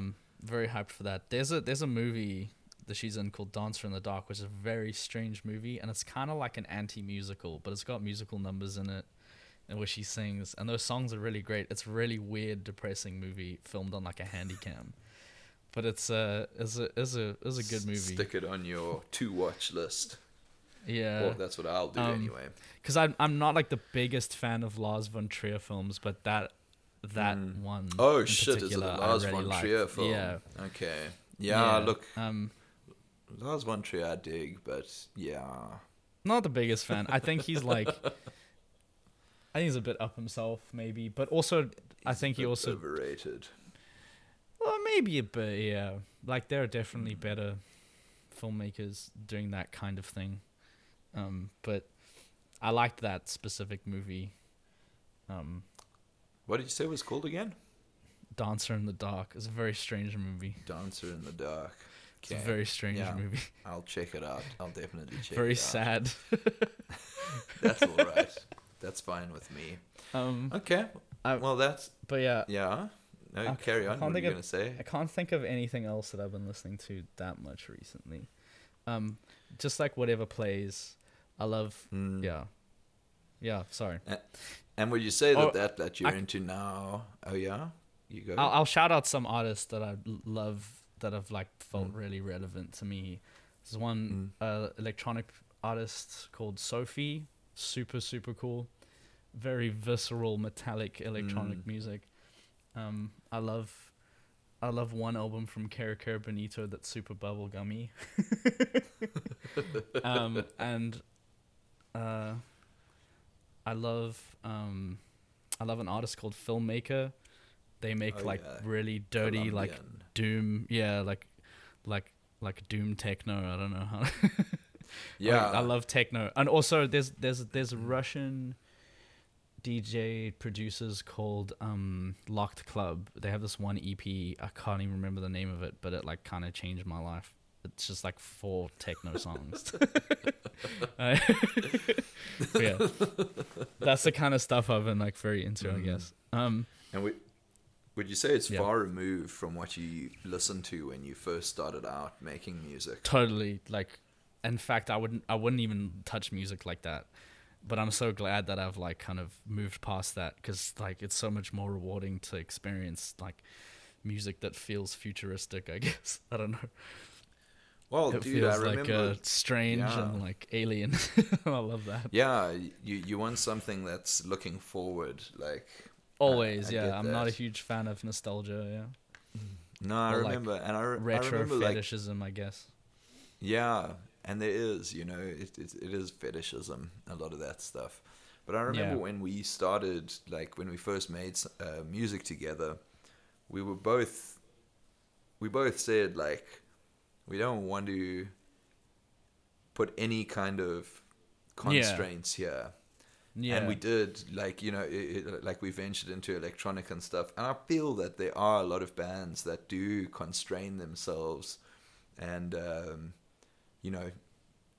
aren't so readily embracing, the potential of new stuff. Even if you don't, like, go and make an electronic album. But like, no, you might be really inspired to create something that's guitar based from electronic music.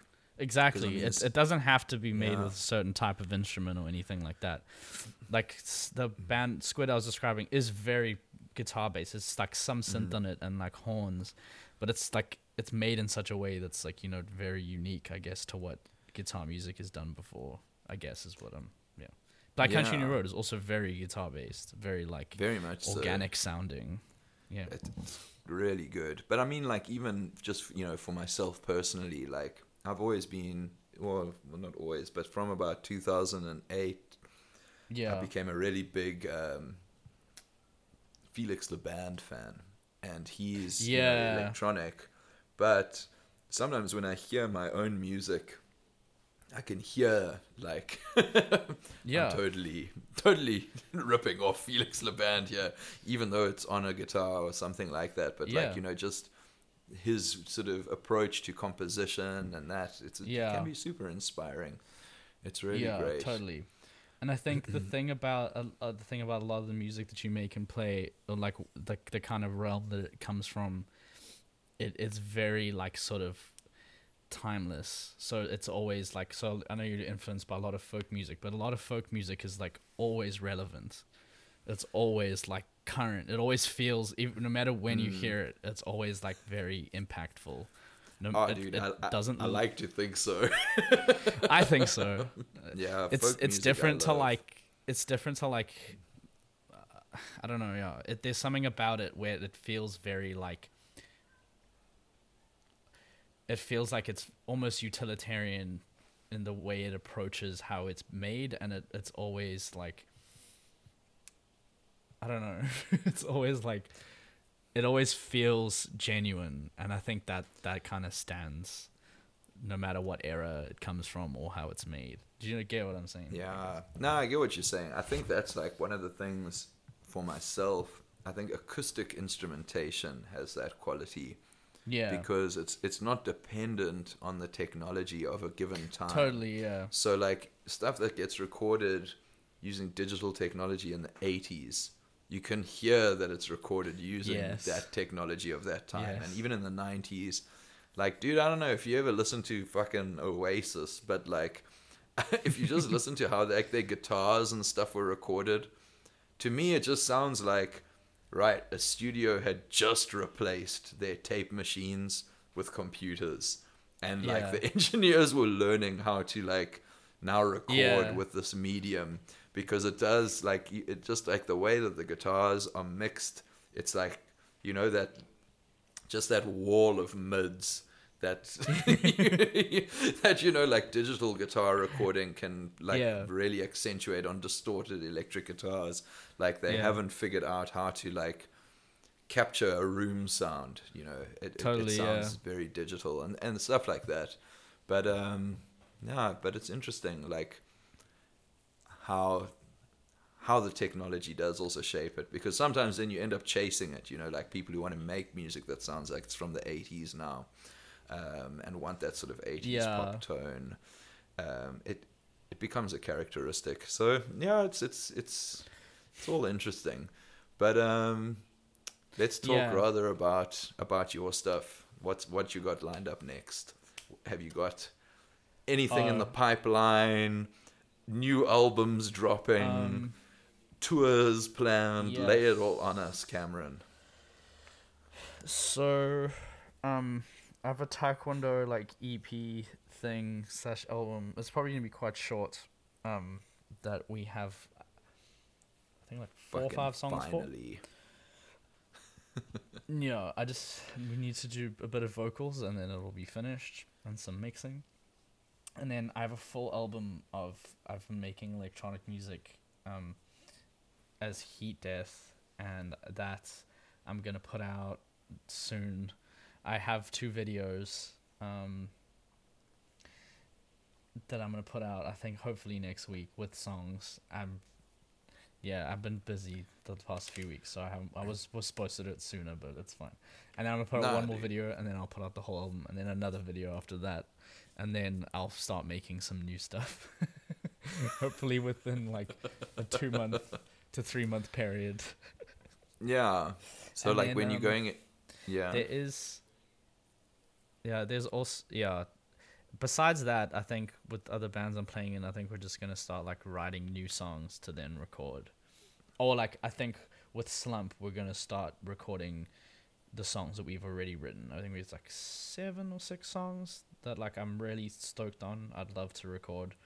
And Sebastian and myself have lots of experience recording and knowledge, especially Sebastian, and hopefully we can make it sound very good. I hope. I don't know. But other than that, no doubt. Not much else. Oh yes. No doubt. Also, we have a 4-song EP that we. Dude, one day, that one will finally see It'll the come. light No, of day. you know what? It's like basically finished. It literally just needs to be mixed. I don't know why I'm sleeping on it. I'm sorry, Duncan. No, dude, there's I have been very no busy. pressure. I'm sorry about that. There's no Yeah, pressure from my that's side. actually a great EP. That's actually a Yeah, great dude, EP. There's let's some let's really finish good it up songs so in that there. we can start something new. I agree. No We pressure must do, though. like,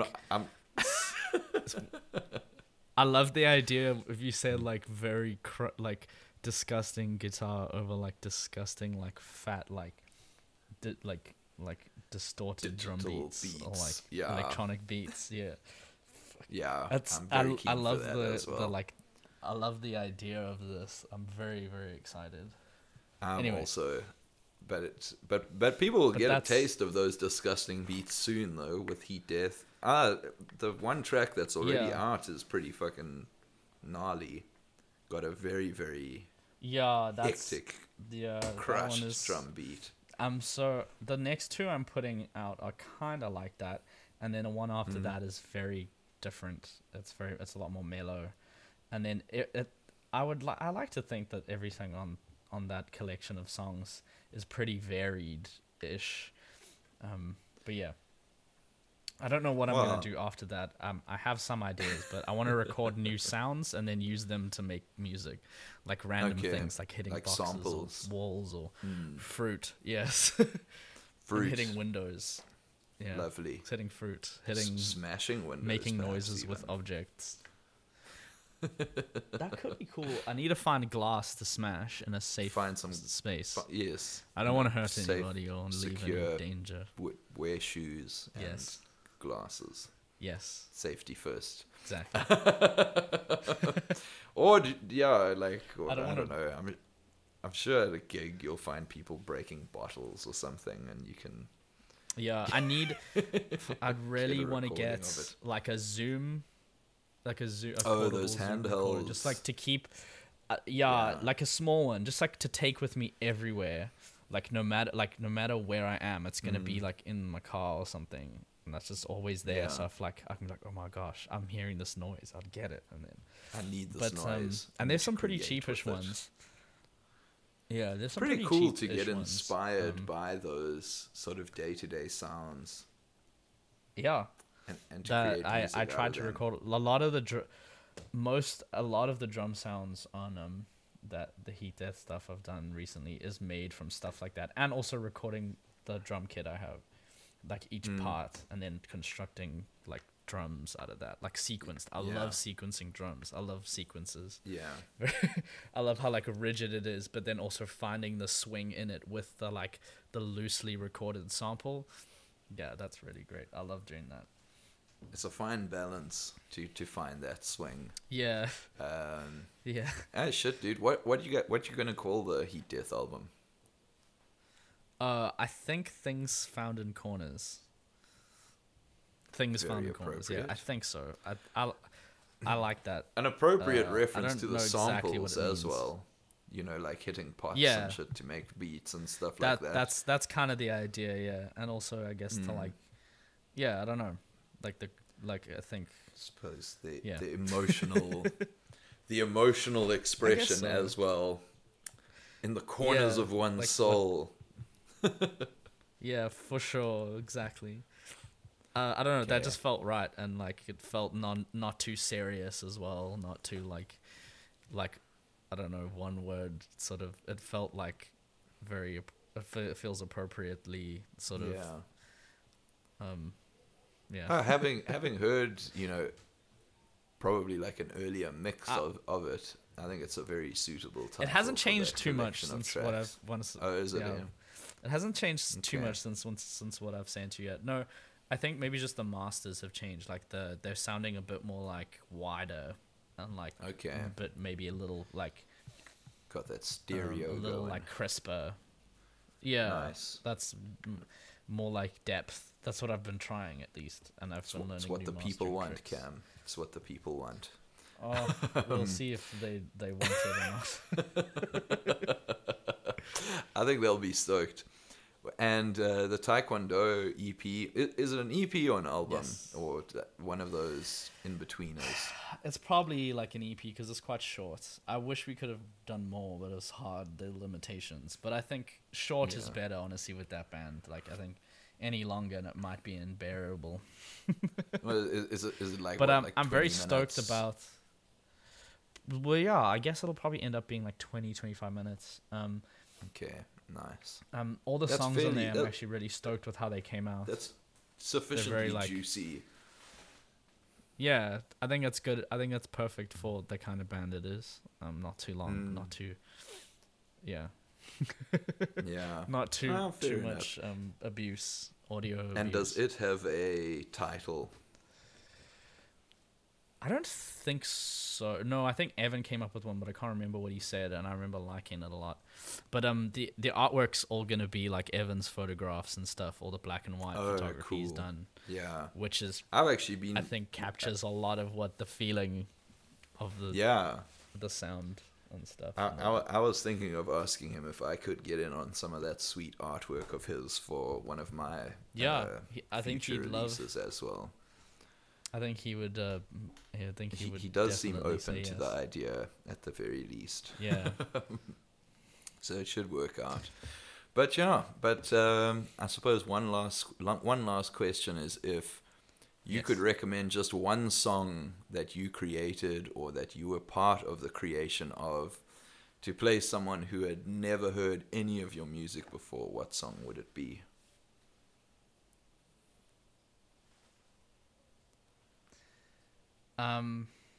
That's a very hard question. I guess it would depend on the person and on what I think they might enjoy. And it's such a weird thing to think, because like once I've put out music and I really like to think about who's gonna listen to it and how they're gonna. Well, obviously, I'm gonna think about it, but I'm always like, oh, because I always think it always sounds kind of bad, so it's like, okay.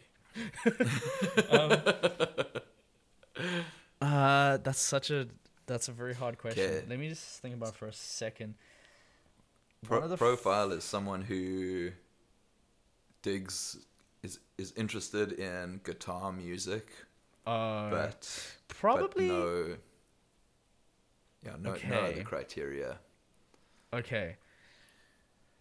Probably Umklebi Tree, even though I don't play shit. any guitar in Okay. that song. Just Well, because, fair like, enough, man. as a song, for some, I guess also what I would want someone to listen to, something I've made, is probably the electronic music I've just put out. That once Okay. that's also one thing I could think of, but has to be one, right? If they like It has guitar to be music, one. then okay. Okay. I'm So between Umklebi Umklebi Tree, Tree. Cool. One that you are playing guitar on though. What Oh, would you choose? Actually, I know. There's a song called I think it's called Seven Devils, which is a stupid. No. What's it called? It's called Daily Voices. Voices. Jeez, Cameron. That Learn song. the names of your own songs. Sorry. God damn it. Do you know that song? That's like I do. It's a very cool song. that's one of my favorite songs I've written on a guitar. It's in 7/8. I was about to say, like, And I really like did your drumming how it came out. Did your drumming, your sort of venturing into drums as almost your primary instrument influence the writing of that song, or was it actually written before? No, I'd been playing drums for like a long time. Even on the side of playing guitar, I was just like kind of bad at it, and then like over time I got slightly better. But I think at that time I was just getting into like doing like odd time signatures, and there's something about the melodies in that song that I really like, and also the recording came out quite well. Whenever I hear it, it's like, oh, this is pretty good. So I would have to say, yeah, Daily Voices is a song. Okay, It's a Daily very Voices. weird song. It's a very strange song, but it's like one of my favorite songs I've written. Yeah, maybe it probably is Ding, weird. ding, I, ding, I ding. I think of it as like a really like a really solid track on the last Black Math album. Thank you. Um, That's probably my I really like favorite how one. it goes so like seamlessly from that 7/8 into 4/4, Yeah. like and back and forth, like without. Yeah. I also like as that a listener, lot. you don't actually notice it. Like I Yeah, remember I when would you hope told so. me it was in 7/8, I was like, what the fuck? Yeah, But I it's would so hope easy so. to like listen to and enjoy. And then I went and I listened to it and I was like, wow, this is 7/8. And it's interesting that because I feel like weird time signatures become something that, I don't know, like, I think with like the last Tool album that came out, I remember people were like, oh my God, they wrote this song called Tempest and it's in 7/8. And I was just like, what the? There's a lot of songs in 7/8. There's so many songs in 7. Like half of King Gizzard's catalog is in 7. Like, also, the song Money by Pink Floyd is in either 7/4 or 7/8. And that's like, you don't really notice it either. Yeah, it's 7/8. Yeah. I think it is. Yeah, I don't know if 7/4 is right. I'm not. My music theory is so bad. Like, mine is probably worse. So, but I know it's in. Yeah, but you're right. It is in 7, and then it also goes into 4/4, like pretty for the guitar seamlessly solo. too. Yeah, very much so. That's you don't notice it changing actually. Yeah, it's a very good comparative point. Yeah. That's it's the same honestly with Daily Voices. One of my favorite albums is Dark Side of the Moon. I really like that album. Fair enough, Cameron. Fair enough. It is a flippin' fantastic album. I cry every time. That is absolutely to be expected. Which points, if I may ask, or does it change? When he talks about... I don't know the song name so well because it kind of just flows into itself. Yeah, it's the like one Great piece Gig of in the music. Sky is one part that always gets me, and then also the part where he's talking about like holding on in quiet desperation. I also really like that part. Oh, I don't know think why. that's Breathe. Yeah. Yes. Is it? Yeah. No, it's Time. It's Time. Oh, it's Time. Yeah. See, I don't know the Time, names of the songs because whenever I listen to it, I always listen to it all the way through. It's all kind of like works. But yeah, like dude, that. Great Gig in the Sky for me is like the climax of that record. It's so amazing. And then I also like Any Color You Like is a really great song. Just as like yes, the synth. That's a really interesting exploration of synthesis. Yeah. That one doesn't sound dated as well. Interestingly No, it sounds enough. like it was recorded yesterday. It sounds very good. To be like Pink Floyd, like they were serious masters of the studio. Like totally. I don't know. I think from that point point especially, that album kind of marked, and like even a couple before Metal. No, is true. Amazing. But it was like Atom to Heart me. Mother. Yeah, to me that album is peak though. That's like where they peaked, and then I really like that one. Because like The Wall is cool, but it's like I feel like it's too long. It's meandering. It's got some horrific moments as well, in my opinion. But it's like, supposed to go with the movie though. It feels like something's missing when you listen to it. Have you watched the movie? No, I would like to though. Only makes it way worse. Like, this is my view. That's fair. Like, that's it. You know me. I tend to have quite strong opinions on these sorts of things. But no, but I can see why someone would feel that way. I didn't dig the movie. I don't. Yeah. Yeah. I also just don't like. I can't say I actually haven't seen it in full. How much Roger Waters sings on The Wall. I know that's a horrible thing to say. He's an incredible lyricist, but he's not the best singer. Man. I will have to admit that. He does a good job, but not like he's not as good as like David Gilmour. No, dude. Like, and in particular on the song "Hey You" on The Wall, which is like a really great song, and David Gilmour sings it so brilliantly, and then randomly, like the last verse, Roger Waters comes like howling in, like it just takes me out of the song every time. It's like, what happened to David Gilmour's lovely voice, and why is there like an angry old lady shouting at me? Because to me, when he gets like his volume up, he sounds like an angry, like I don't know, like a matron, you know? Yeah, totally. I get what you're saying. I guess when the last time Roger Waters. No, you'll never hear this. No, he'll.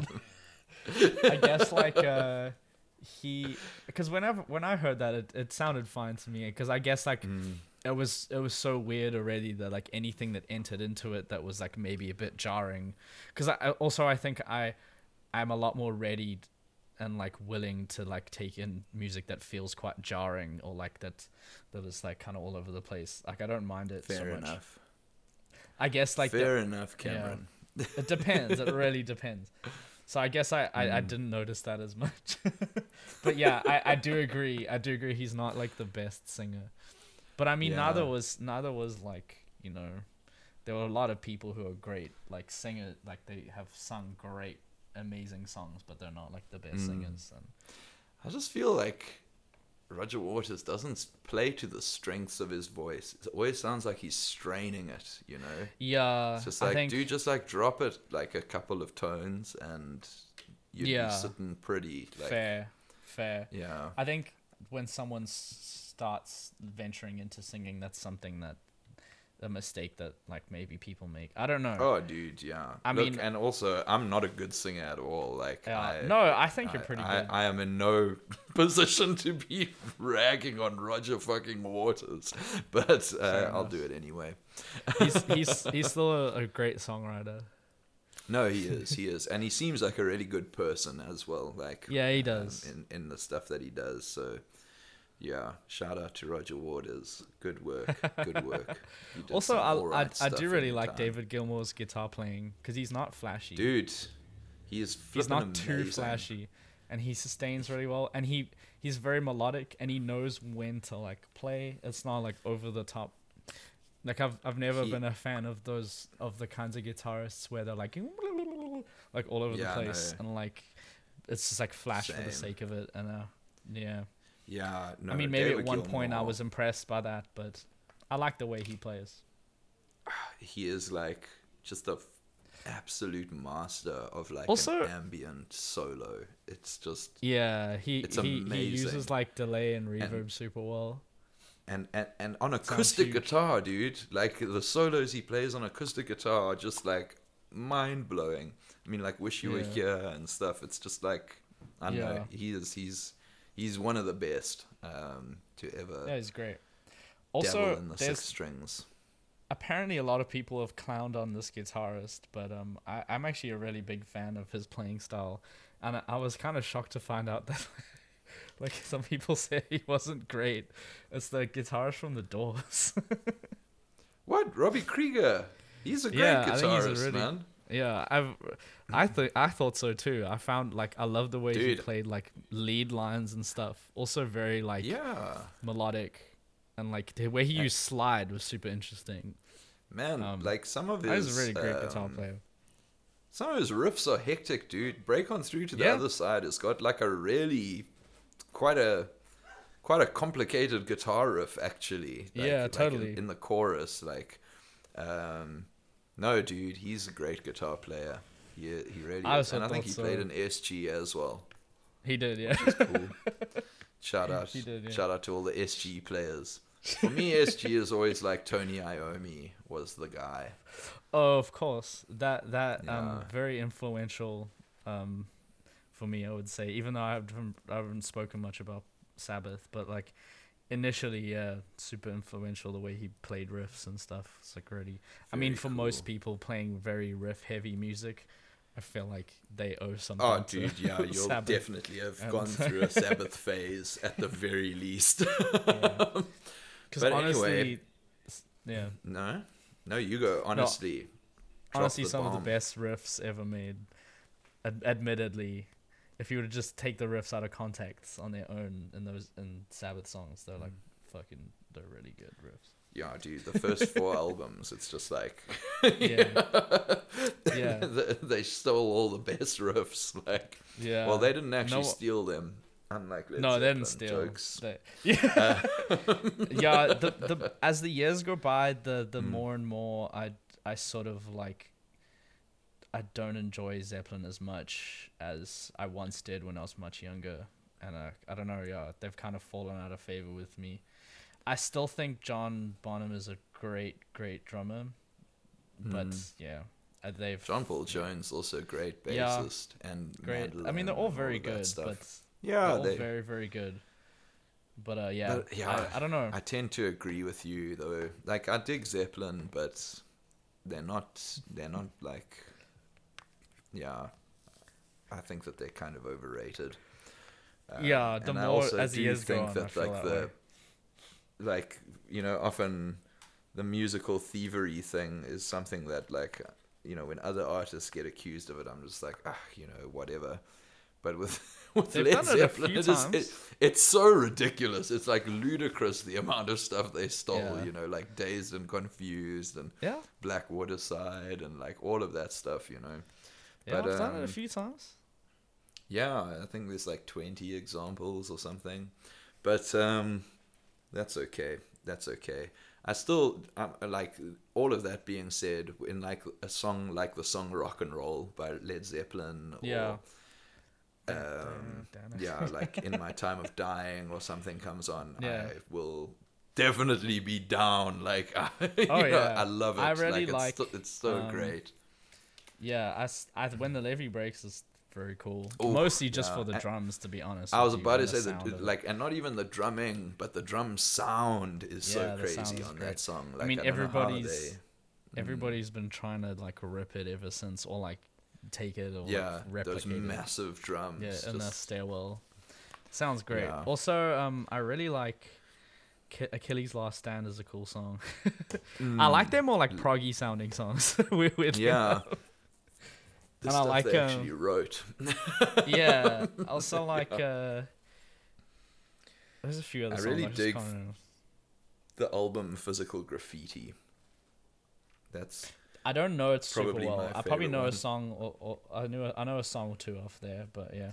It's got In My Time of Dying, Custard Pie. What's that song? In the Light. What's that one? Like 4 Years Gone. Yeah. Some number of years gone, which is like maybe my favorite Led Zeppelin song. Yeah. And then it's also just got like a rad track called Boogie with Stew, which is Oh, like that a one is piano cool. I know that song. one. Yeah, I think I'm pretty sure.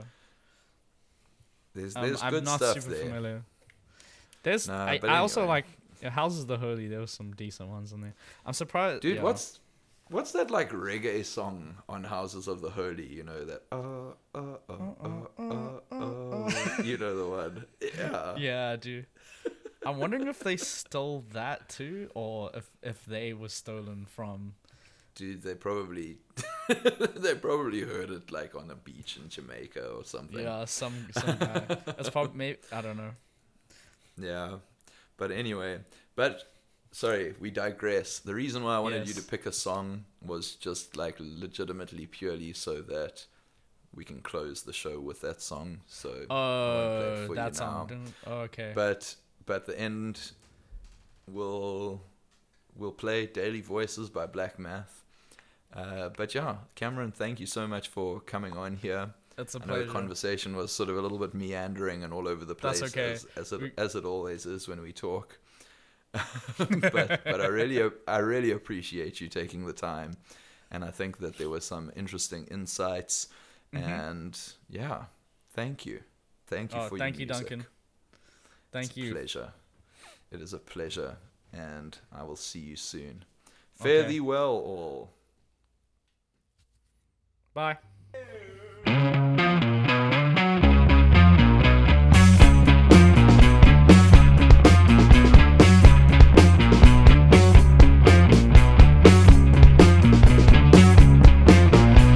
Waking up to find that my face has just been glued to the floor. I can't help but notice that my pants aren't around anymore. Seven devils crawl out and